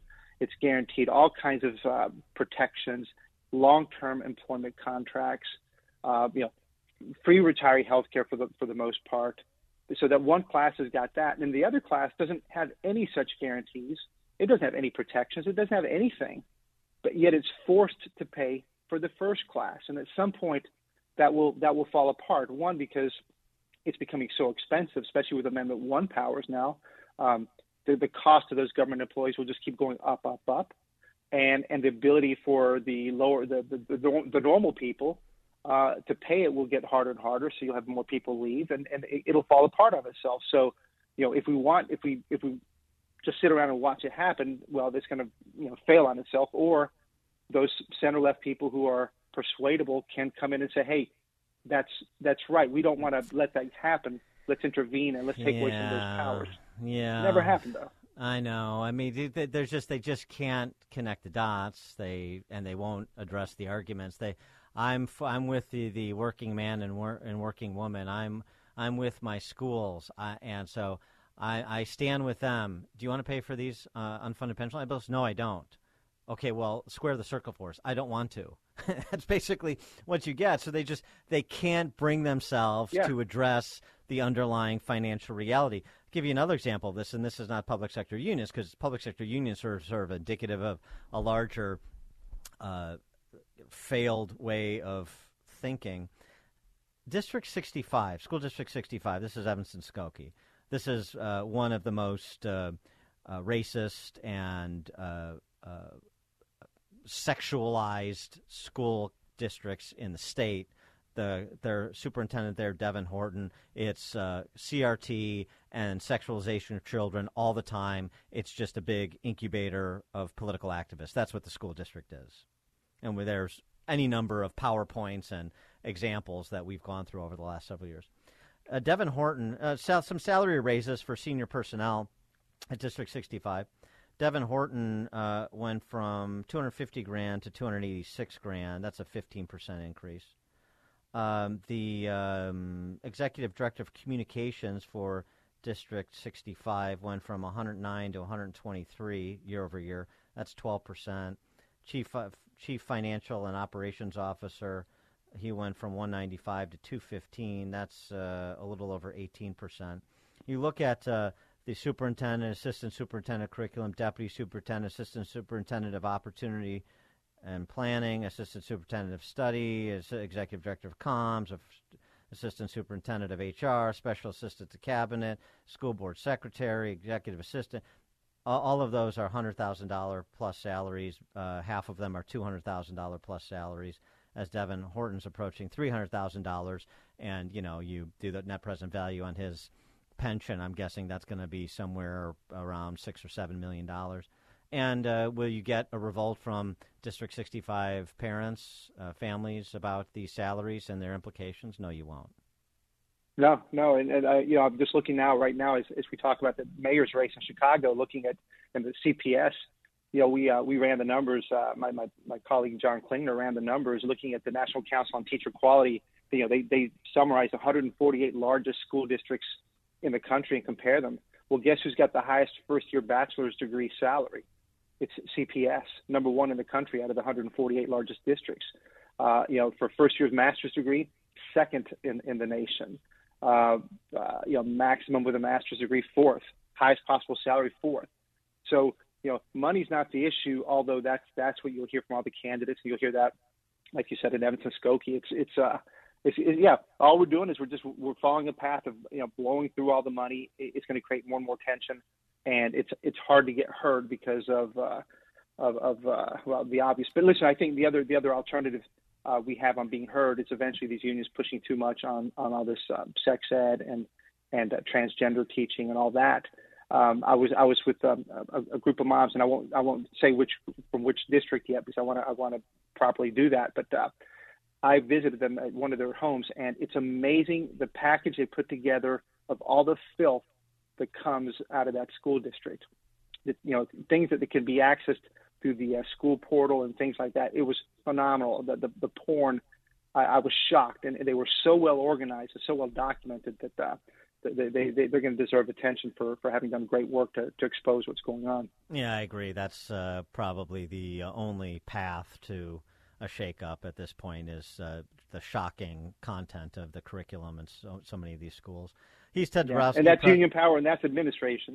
That's both the power, the administrators and the unions combined. Right. Ted Dabrowski, president of WirePoints.org, all things Illinois policy related. Thanks, Ted.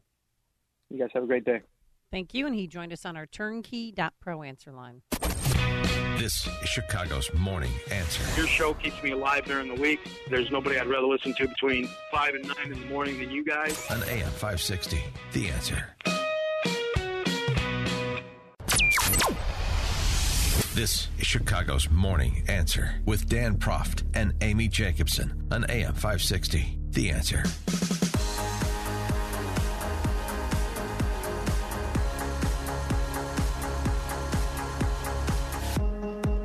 Top of the morning, Dan and Amy. The intellectual schizophrenia of the left. So interesting. On the one hand, they cheerlead or turn a blind eye to the sexualization of children in K through 12 with respect to books and curriculum and the gender politics in front of the classroom as expressed through teachers. Even the systemic sexual abuse of kids in systems like CPS. 472 cases of groping, sexual abuse, even sexual assault. And crickets from the mainstream media. Never heard this story ever. Mutilation of kids. All for it. Hiding your pronouns from your parents. All for it, or it's none of my business. But when it comes to taking your daughter, taking the family dog around the block for a walk, everybody calls 911. This happened a couple years ago in Wilmette. Oh, I remember it well. So on the one hand, we're going to treat pre-adolescents as adults and let them make the calls, no questions asked. We're going to,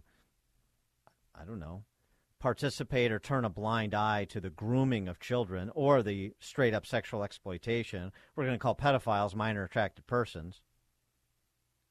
On the other hand, if you send your kids to Dunkin' Donuts down the block unsupervised, they want a tactical unit to respond.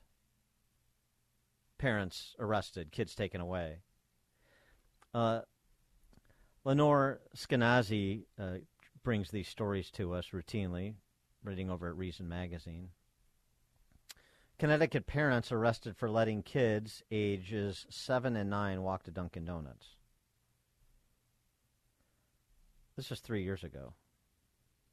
Super Bowl Sunday in February of 2019 in Killingly, Connecticut. The Rivers family, name changed to protect their reputation. The Rivers family lived near an elementary school, library, state police barracks. There were sidewalks, crosswalks, many Victorian-style homes, and Dunkin' Donuts. The kids wanted to go to Dunkin' Donuts for a long-promised treat for cleaning their rooms. So they gathered up $7. That's when you could get something at Dunkin' Donuts for $7. And off they went. A few minutes later, the police knock on their door. The first cop, the mom says, the first cop showed up, said he didn't think it was safe for the kids to walk by themselves. We told them while we did feel it was safe, we agreed not to allow them walk around town unsupervised. We thought that would have been the end of it until 3 more cops showed up. Oh, my goodness. The first cop sent her husband to retrieve the kids, who only made it about 2 blocks before, the neighborhood was up in arms and beep-boo, beep-boo. Right, Sirens exactly. blazing. Yeah, and SWAT team was called. They told us it wasn't safe for our kids to walk down the street, that there are registered sex offenders all over town that could take them, that drug dealers are going to give them drugs. That was a different world now.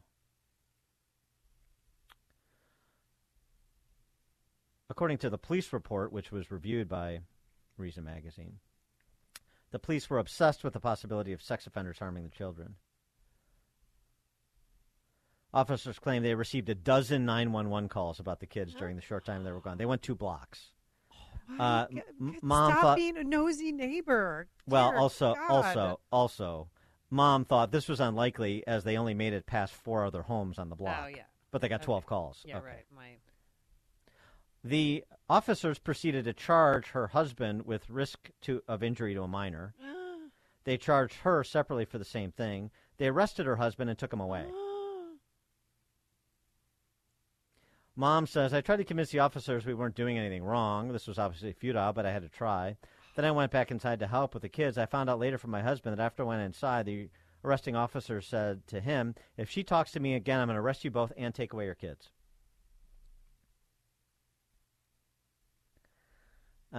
He gets processed, goes back home. They began searching for a lawyer. A few days later, police sergeant visits the house and lets the Riverses know that they're dropping the charges, admitting the law concerning child negligence was open to interpretation on the issue of letting kids walk by themselves. And they thought, okay, well, that's over. But, of course, it wasn't. Didn't want to take the case. Oh, no, it's not over yet. The police charges went away, but the Department of Children and Families pursued its own investigation. Yeah. Okay. DCFS caseworker visited the family twice, interviewed everyone about their complete history. She was looking for problems, says Mom. Oh, yeah, you better make sure that house is in tip-top shape. You have pictures of the kids out. You have no cigarettes, no booze, nothing nefarious. That they could say, oh, I think they might be drinking. Well, right. An example of that is Mom tried to explain to the caseworker the police had overreacted, but the caseworker maintained the parents had somehow jeopardized their kids' safety. When Mom revealed she had received therapy for depression some years earlier, the caseworker weaponized this information and insisted Mom return to therapy. Oh, my God. Everybody goes through therapy at some point in time. I mean, it's not uncommon. Not everybody. Well, it doesn't mean you're a bad mom. I agree. We know you haven't gone to therapy yet, but we're still trying. Mm-hmm. Eventually, Department of Children and Families closed the case. Okay. The impact was that Mom waited 3 years until her daughter turned 12 to let her go for another unsupervised walk.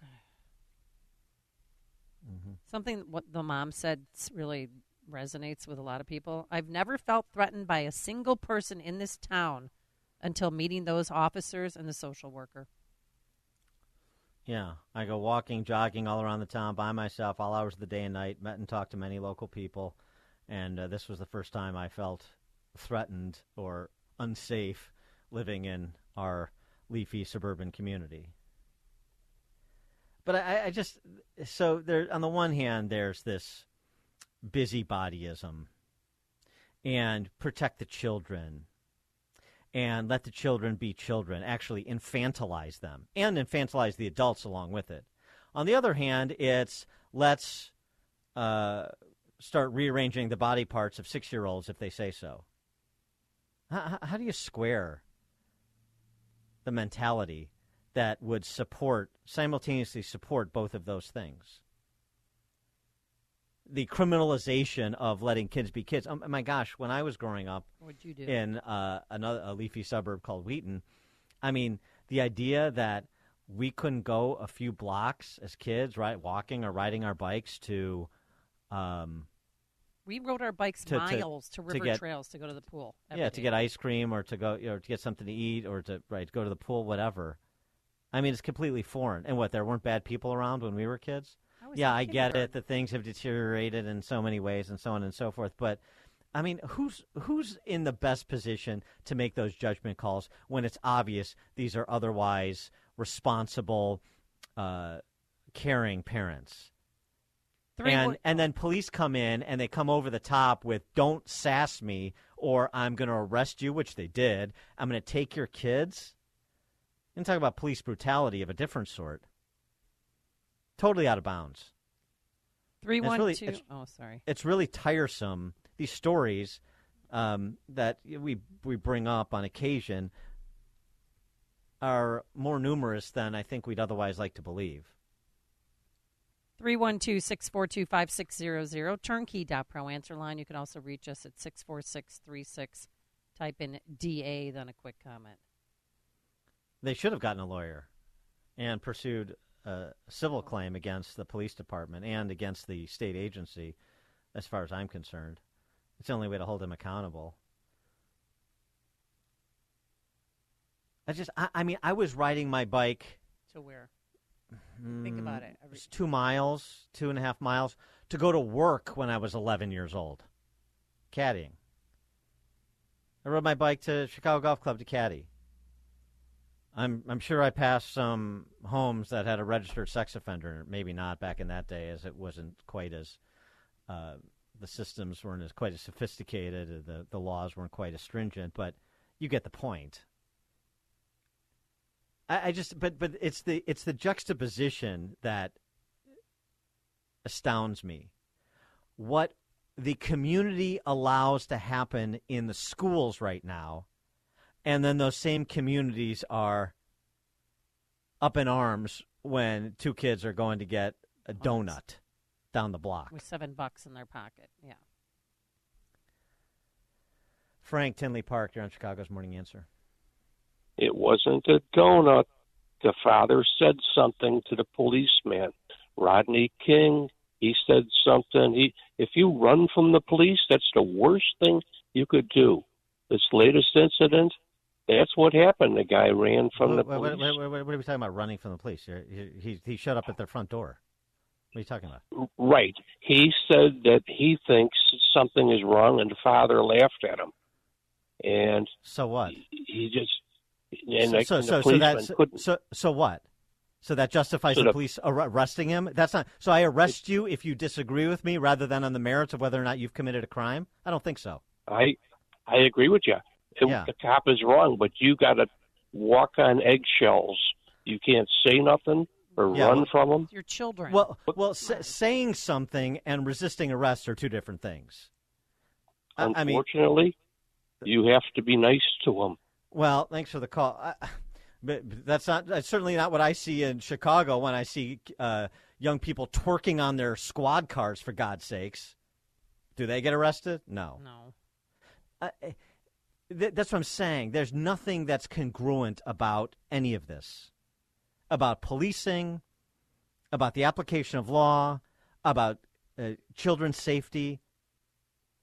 It's a paradox. Or it's like layers of paradoxes. Does anybody think through this stuff? And by the way, I'm pretty pro law enforcement. I think I've established that on this show over the last 8 years. Yes, you have. But the idea that a cop is going to come into my home or your home or this family's home in Killings and say, you shouldn't do that. I say, I hear what you're saying. We won't do that again, but it's safe. We contemplated the safety of our kids. You're not the only one concerned about the safety of our kids. We think it's safe. You disagree? Okay, fine. So we won't let them walk unsupervised. That's the end of it. And that's the end of it. An arrest? No way. Referring it to Department of Children and Families? No way. Way over the top. It's a waste of resources. So you're protecting kids by traumatizing the whole family. Another paradox. Greg LaGrange. Hey, how you doing? I would put my boot on their neck of the Stasi wannabes and sue them civilly, and also go against charge that DHFS or whatever state-run agency that is too, because this is all a conditioning exercise. Dan, I was just like you. Our neighborhood was a little bit rougher than yours, I'm sure, and our parents let us walk around. We stayed out all night, and I turned out okay, I think. I'm a classical liberal. I'm pretty cool about that. But these people have to be put down, and you have to, when you have them down in a position where they're in a vulnerable position, you have to go after them and punish them. The thing is, the state wants to condition you. They want to condition you with law enforcement. They want to condition your kids in school. That's not a paradox. That's by design. They want total breaking you down in making your own individual decisions. They don't want you to be an individual anymore. They want you to run like clockwork according to what the state says. Thanks, Greg. John, Villa Park. Hey, good morning. I grew up at Sunnyside and Spalding, and I used to get walked to school, but I would run all the way home as like a second and third grader, and I was short too. I was little, cross a couple streets, and run all the way home for lunch, go right back to school, and then come back with the kids from upstairs. But before we left there, and I'm all for parents, they should be able to do what they want with their kids. If they want to let them, go down the street like these parents were, by all means. But man, I almost got nabbed when I was a kid before we left that neighborhood, and I think that's why we left when we went to Portage Park. And I live in Villa Park now, and I just don't let my kids walk around because I'm just paranoid about that stuff. But for a cop to say that to somebody, there's no way the cop should say, I'm going to arrest your butt too. Because you know what? Sometimes you got to get arrested. If that's how a cop's going to operate, screw that. Thanks. Well, they did arrest him, and they took him away in handcuffs. Yeah, well, he's saying that you do something that actually deserved getting arrested. Right, not that. Ralph and Rantoul. Hey, good morning. What I think the common thread here is, especially on the left, is that it ties it together, is that children are just tools to be used. So if they need to be used in order to advance your perverse morals and programs, then fine. Or if children need to be used as a cudgel against authority, parental authority, then that's fine too. The operative thing in there is that the kids aren't yours. It's the liberal society wants to let everybody know that they're taking the kids. The kids are going to be used. That's why we're going to have to fight it everywhere, all the time. Thanks for the call, Ralph. Yeah, and it's also using the state's favorite tool, which is fear. You go against what we're doing in the school, don't know what's going to happen to your kid and his grades. Yep. You go against police and our interpretation of child negligence, and we'll arrest you and take your kids. Tim in Lakewood. Yeah, Dan, we're going against it. We're Americans. We fight back. We don't take any of that. My kids live a life of luxury. When we let them go run around, they got their gizmo watches on. We can call them. We can track them. There's no problem. If a cop came over and tried to take our kids, we're holding court in the street right there. It'll be over my dead body. They're taking my kids from me. Thanks, might Tim. Take you away. Well, like they did that dad. That's you have to make a stand. I mean, that dad made a reasonable stand. I mean, I'm not advocating confrontation with police, obviously, but this is the point. This is why I say after he was arrested, there's a forum for dispute resolution on this, and it's a court of law. And that family in Connecticut, I don't know if they did or they didn't, but they should have filed a civil suit against the police department and that state agency, if for nothing else than to indicate that people are willing to fight and hold you accountable and make this public so people know. Because, a lot of these police, particularly in suburban communities, they live in those suburban communities. Oh, right. They all know each other. Their kids play together. They're on the same teams. They have reputations and concerns about public standing, too. And, and sometimes it takes that sort of responsible legal pushback. Dan and Amy, Chicago's Morning Answer. You're listening to Chicago's Morning Answer with Dan Proft and Amy Jacobson on AM 560. The Answer. If you're looking for the latest news, insight into what it means, and the sharpest opinion, there's only one station in Chicago where you can turn, and it's this one. We're AM 560. The Answer. Top of the morning, Dan and Amy. We're trying to wrap our minds around ChatGPT and the coming AI revolution, like so many, and trying to help you do the same by talking to experts in the field. Remember, we talked to, talking to one wag from Wired Magazine last week, we referenced another's prediction, that 90% of online content will be AI generated by 2025. Wow. If that's true, that's how quickly things are changing. Even if it's not true, it's an indication of the expectation as to how quickly things will change. There's an op-ed in the Wall Street Journal I found interesting, co-authored by Joe Ricketts, of course, Mr. Ameritrade, and the Ricketts family owns the Chicago Cubs. You know Joe Ricketts and the family. Yes, we do. But this is Joe Ricketts as a philanthropist, reformer, which he does a bit of. About 15, 20 years ago, he created an organization called Opportunity Education to rethink how we do education. And in his op-ed in the Wall Street Journal, he and executive at the organization he founded, Opportunity Education, Ray Ravalia, argue that while people are concerned about ChatGPT threatening education because of the ability to plagiarize, cheat, actually AI has possesses the prospect to revolutionize education in a positive way and get kids more advanced with respect to their reasoning, critical thinking, argumentation skills than they are in the John Dewey system with which we're still saddled in so many respects. For more on this, we're pleased to be joined by Ray Ravalia. He's the Chief Learning Officer at Opportunity Education. And Manuel Matke is the President and COO of Opportunity Education. Ray, Manuel, thanks for joining us. Appreciate it. No, it's a pleasure, Dan. Thanks for having us. So this is a jump ball here, whoever wants to take it, but just give us sort of the broad argument in favor of ChatGPT and other AI innovations when it comes to primarily primary education, K through 8 and into high school. Yeah, I'll jump in on that one there, Dan. I think the key thing that ChatGPT does for us is it shows the weakness of any system of education that is just based on giving people information, because information is increasingly the sort of thing we can just ask the computer for and it will serve it up. What people need to learn how to do is use that information and to use the AI tools as tools.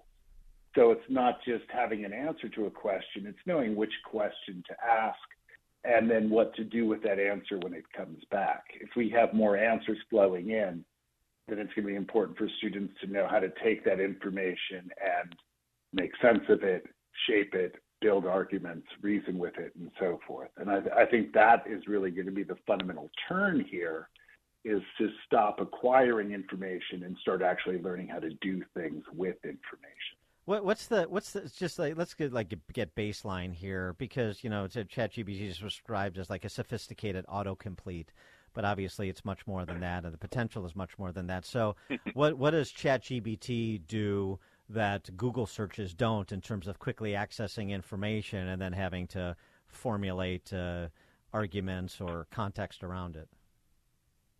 Well, the big difference between ChatGPT and Google, which is also why Google and other companies like that are terrified of it, is that Google will give you, 9 million responses to a question, and you have to still click links. You still have to figure out what to do with it.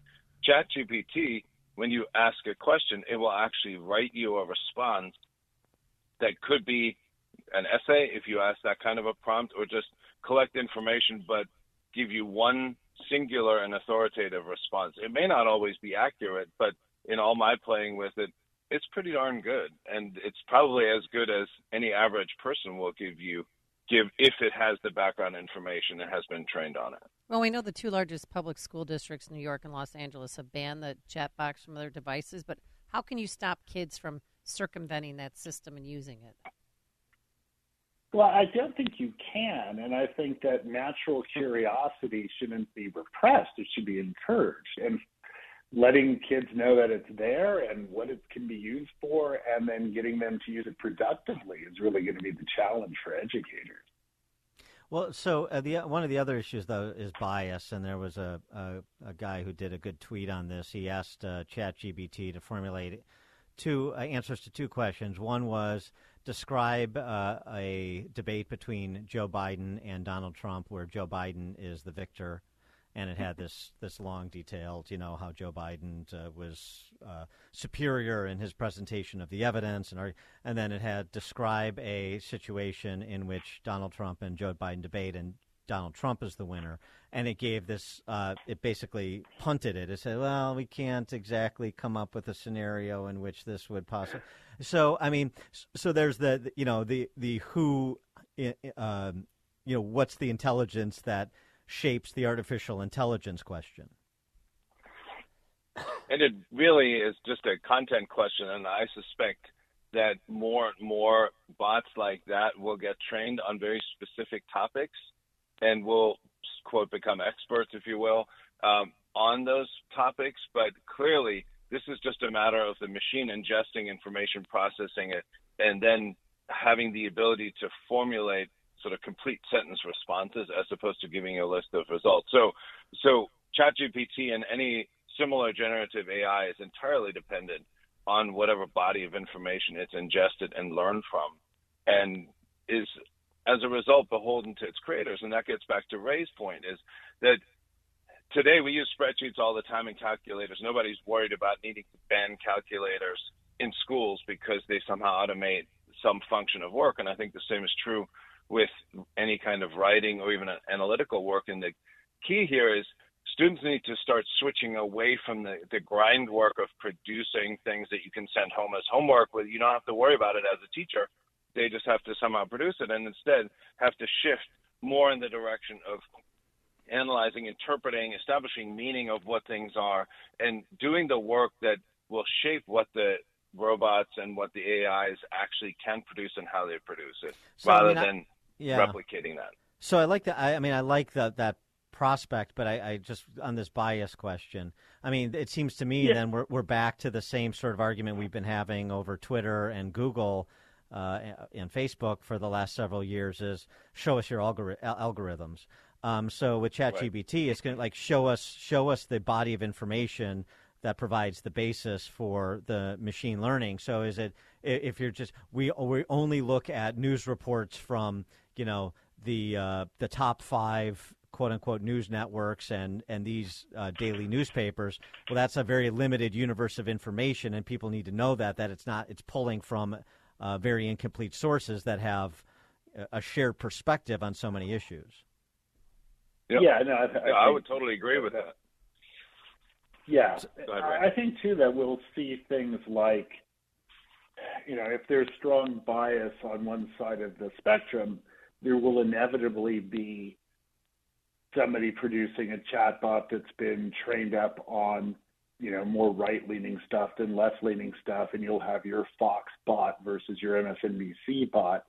And I think what will happen eventually is the opportunity for these, more sophisticated emerging systems that might produce several different answers from several different bots, and then it comes down to training the students on how to sift through stuff and to understand that no matter what you get, even if it's from the robotic oracle, is still something that is ultimately grounded in human perspectives, which are going to be inherently biased, and that working towards truth takes real effort.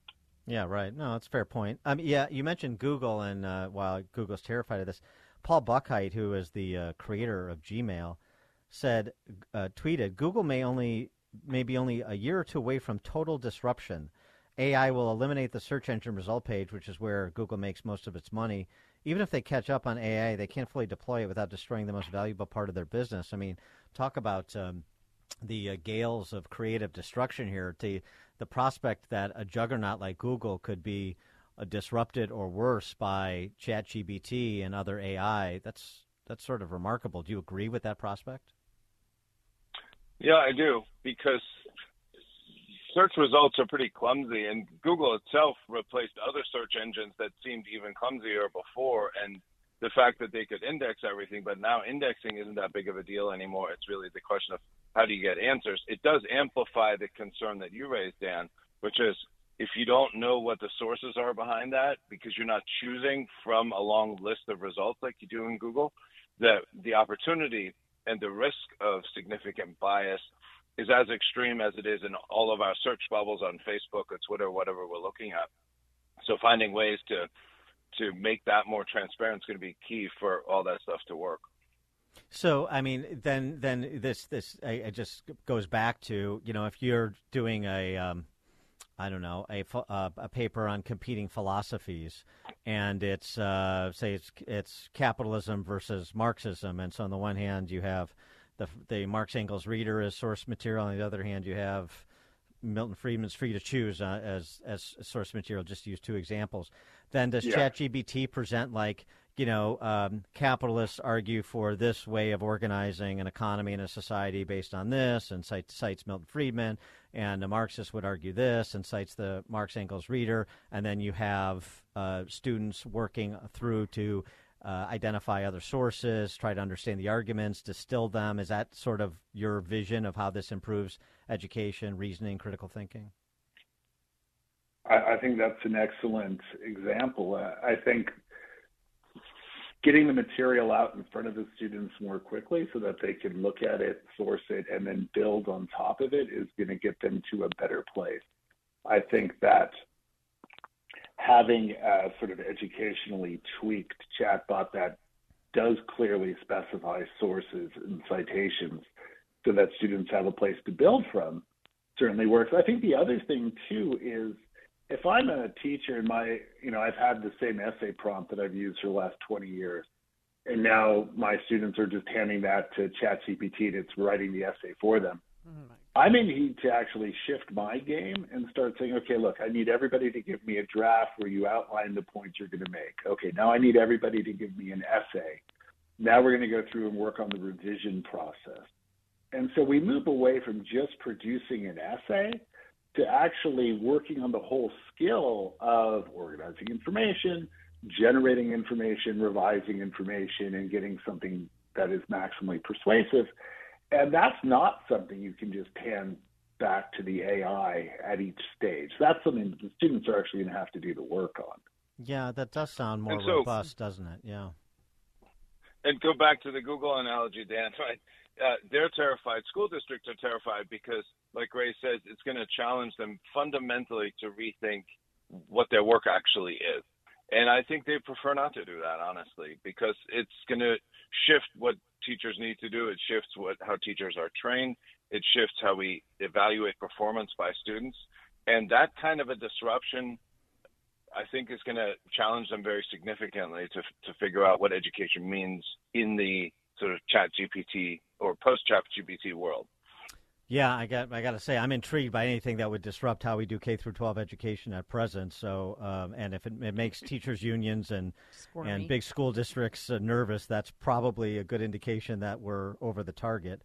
Ray Ravalia, Chief Learning Officer at Opportunity Education, Manuel Matke, President and COO of Opportunity Education. Gentlemen, thanks so much. We appreciate it. Thank you, Dan. Thank you, Amy. Really appreciate it. Thank you. And they both joined us on our turnkey.pro answer line. If you're talking about it, Dan and Amy are talking about it. It's Chicago's Morning Answer on AM 560. The Answer. All right, Dan, I have a proud mom moment to share with you. All right.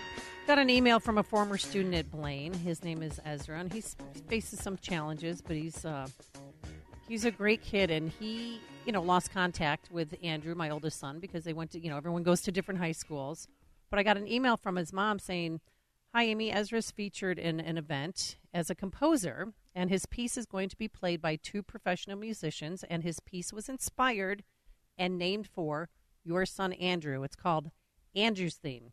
He told me that Andrew treated him with respect, that he was funny and smart, and that he misses him. And I went to the event last night at Artifacts on Ravenswood, and it's played by a flutist and a pianist.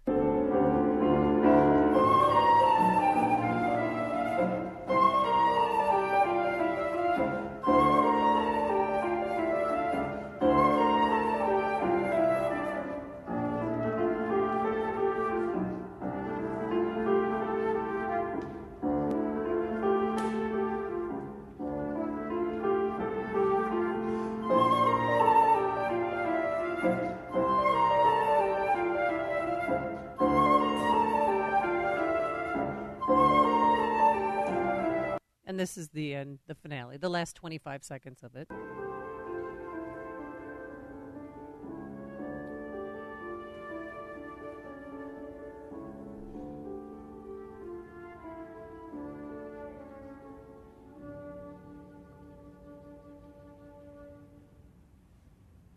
What do you think, Dan? I think you've got a budding Beethoven on your hand there with Ezra. Very, very good. That's nice. And he's been chosen to write music for Carnegie Hall composer Xavier Foley this spring, so good things ahead for him. Listen to Dan and Amy on your smartphone. Download the AM 560 mobile app today at 560theanswer.com/mobile.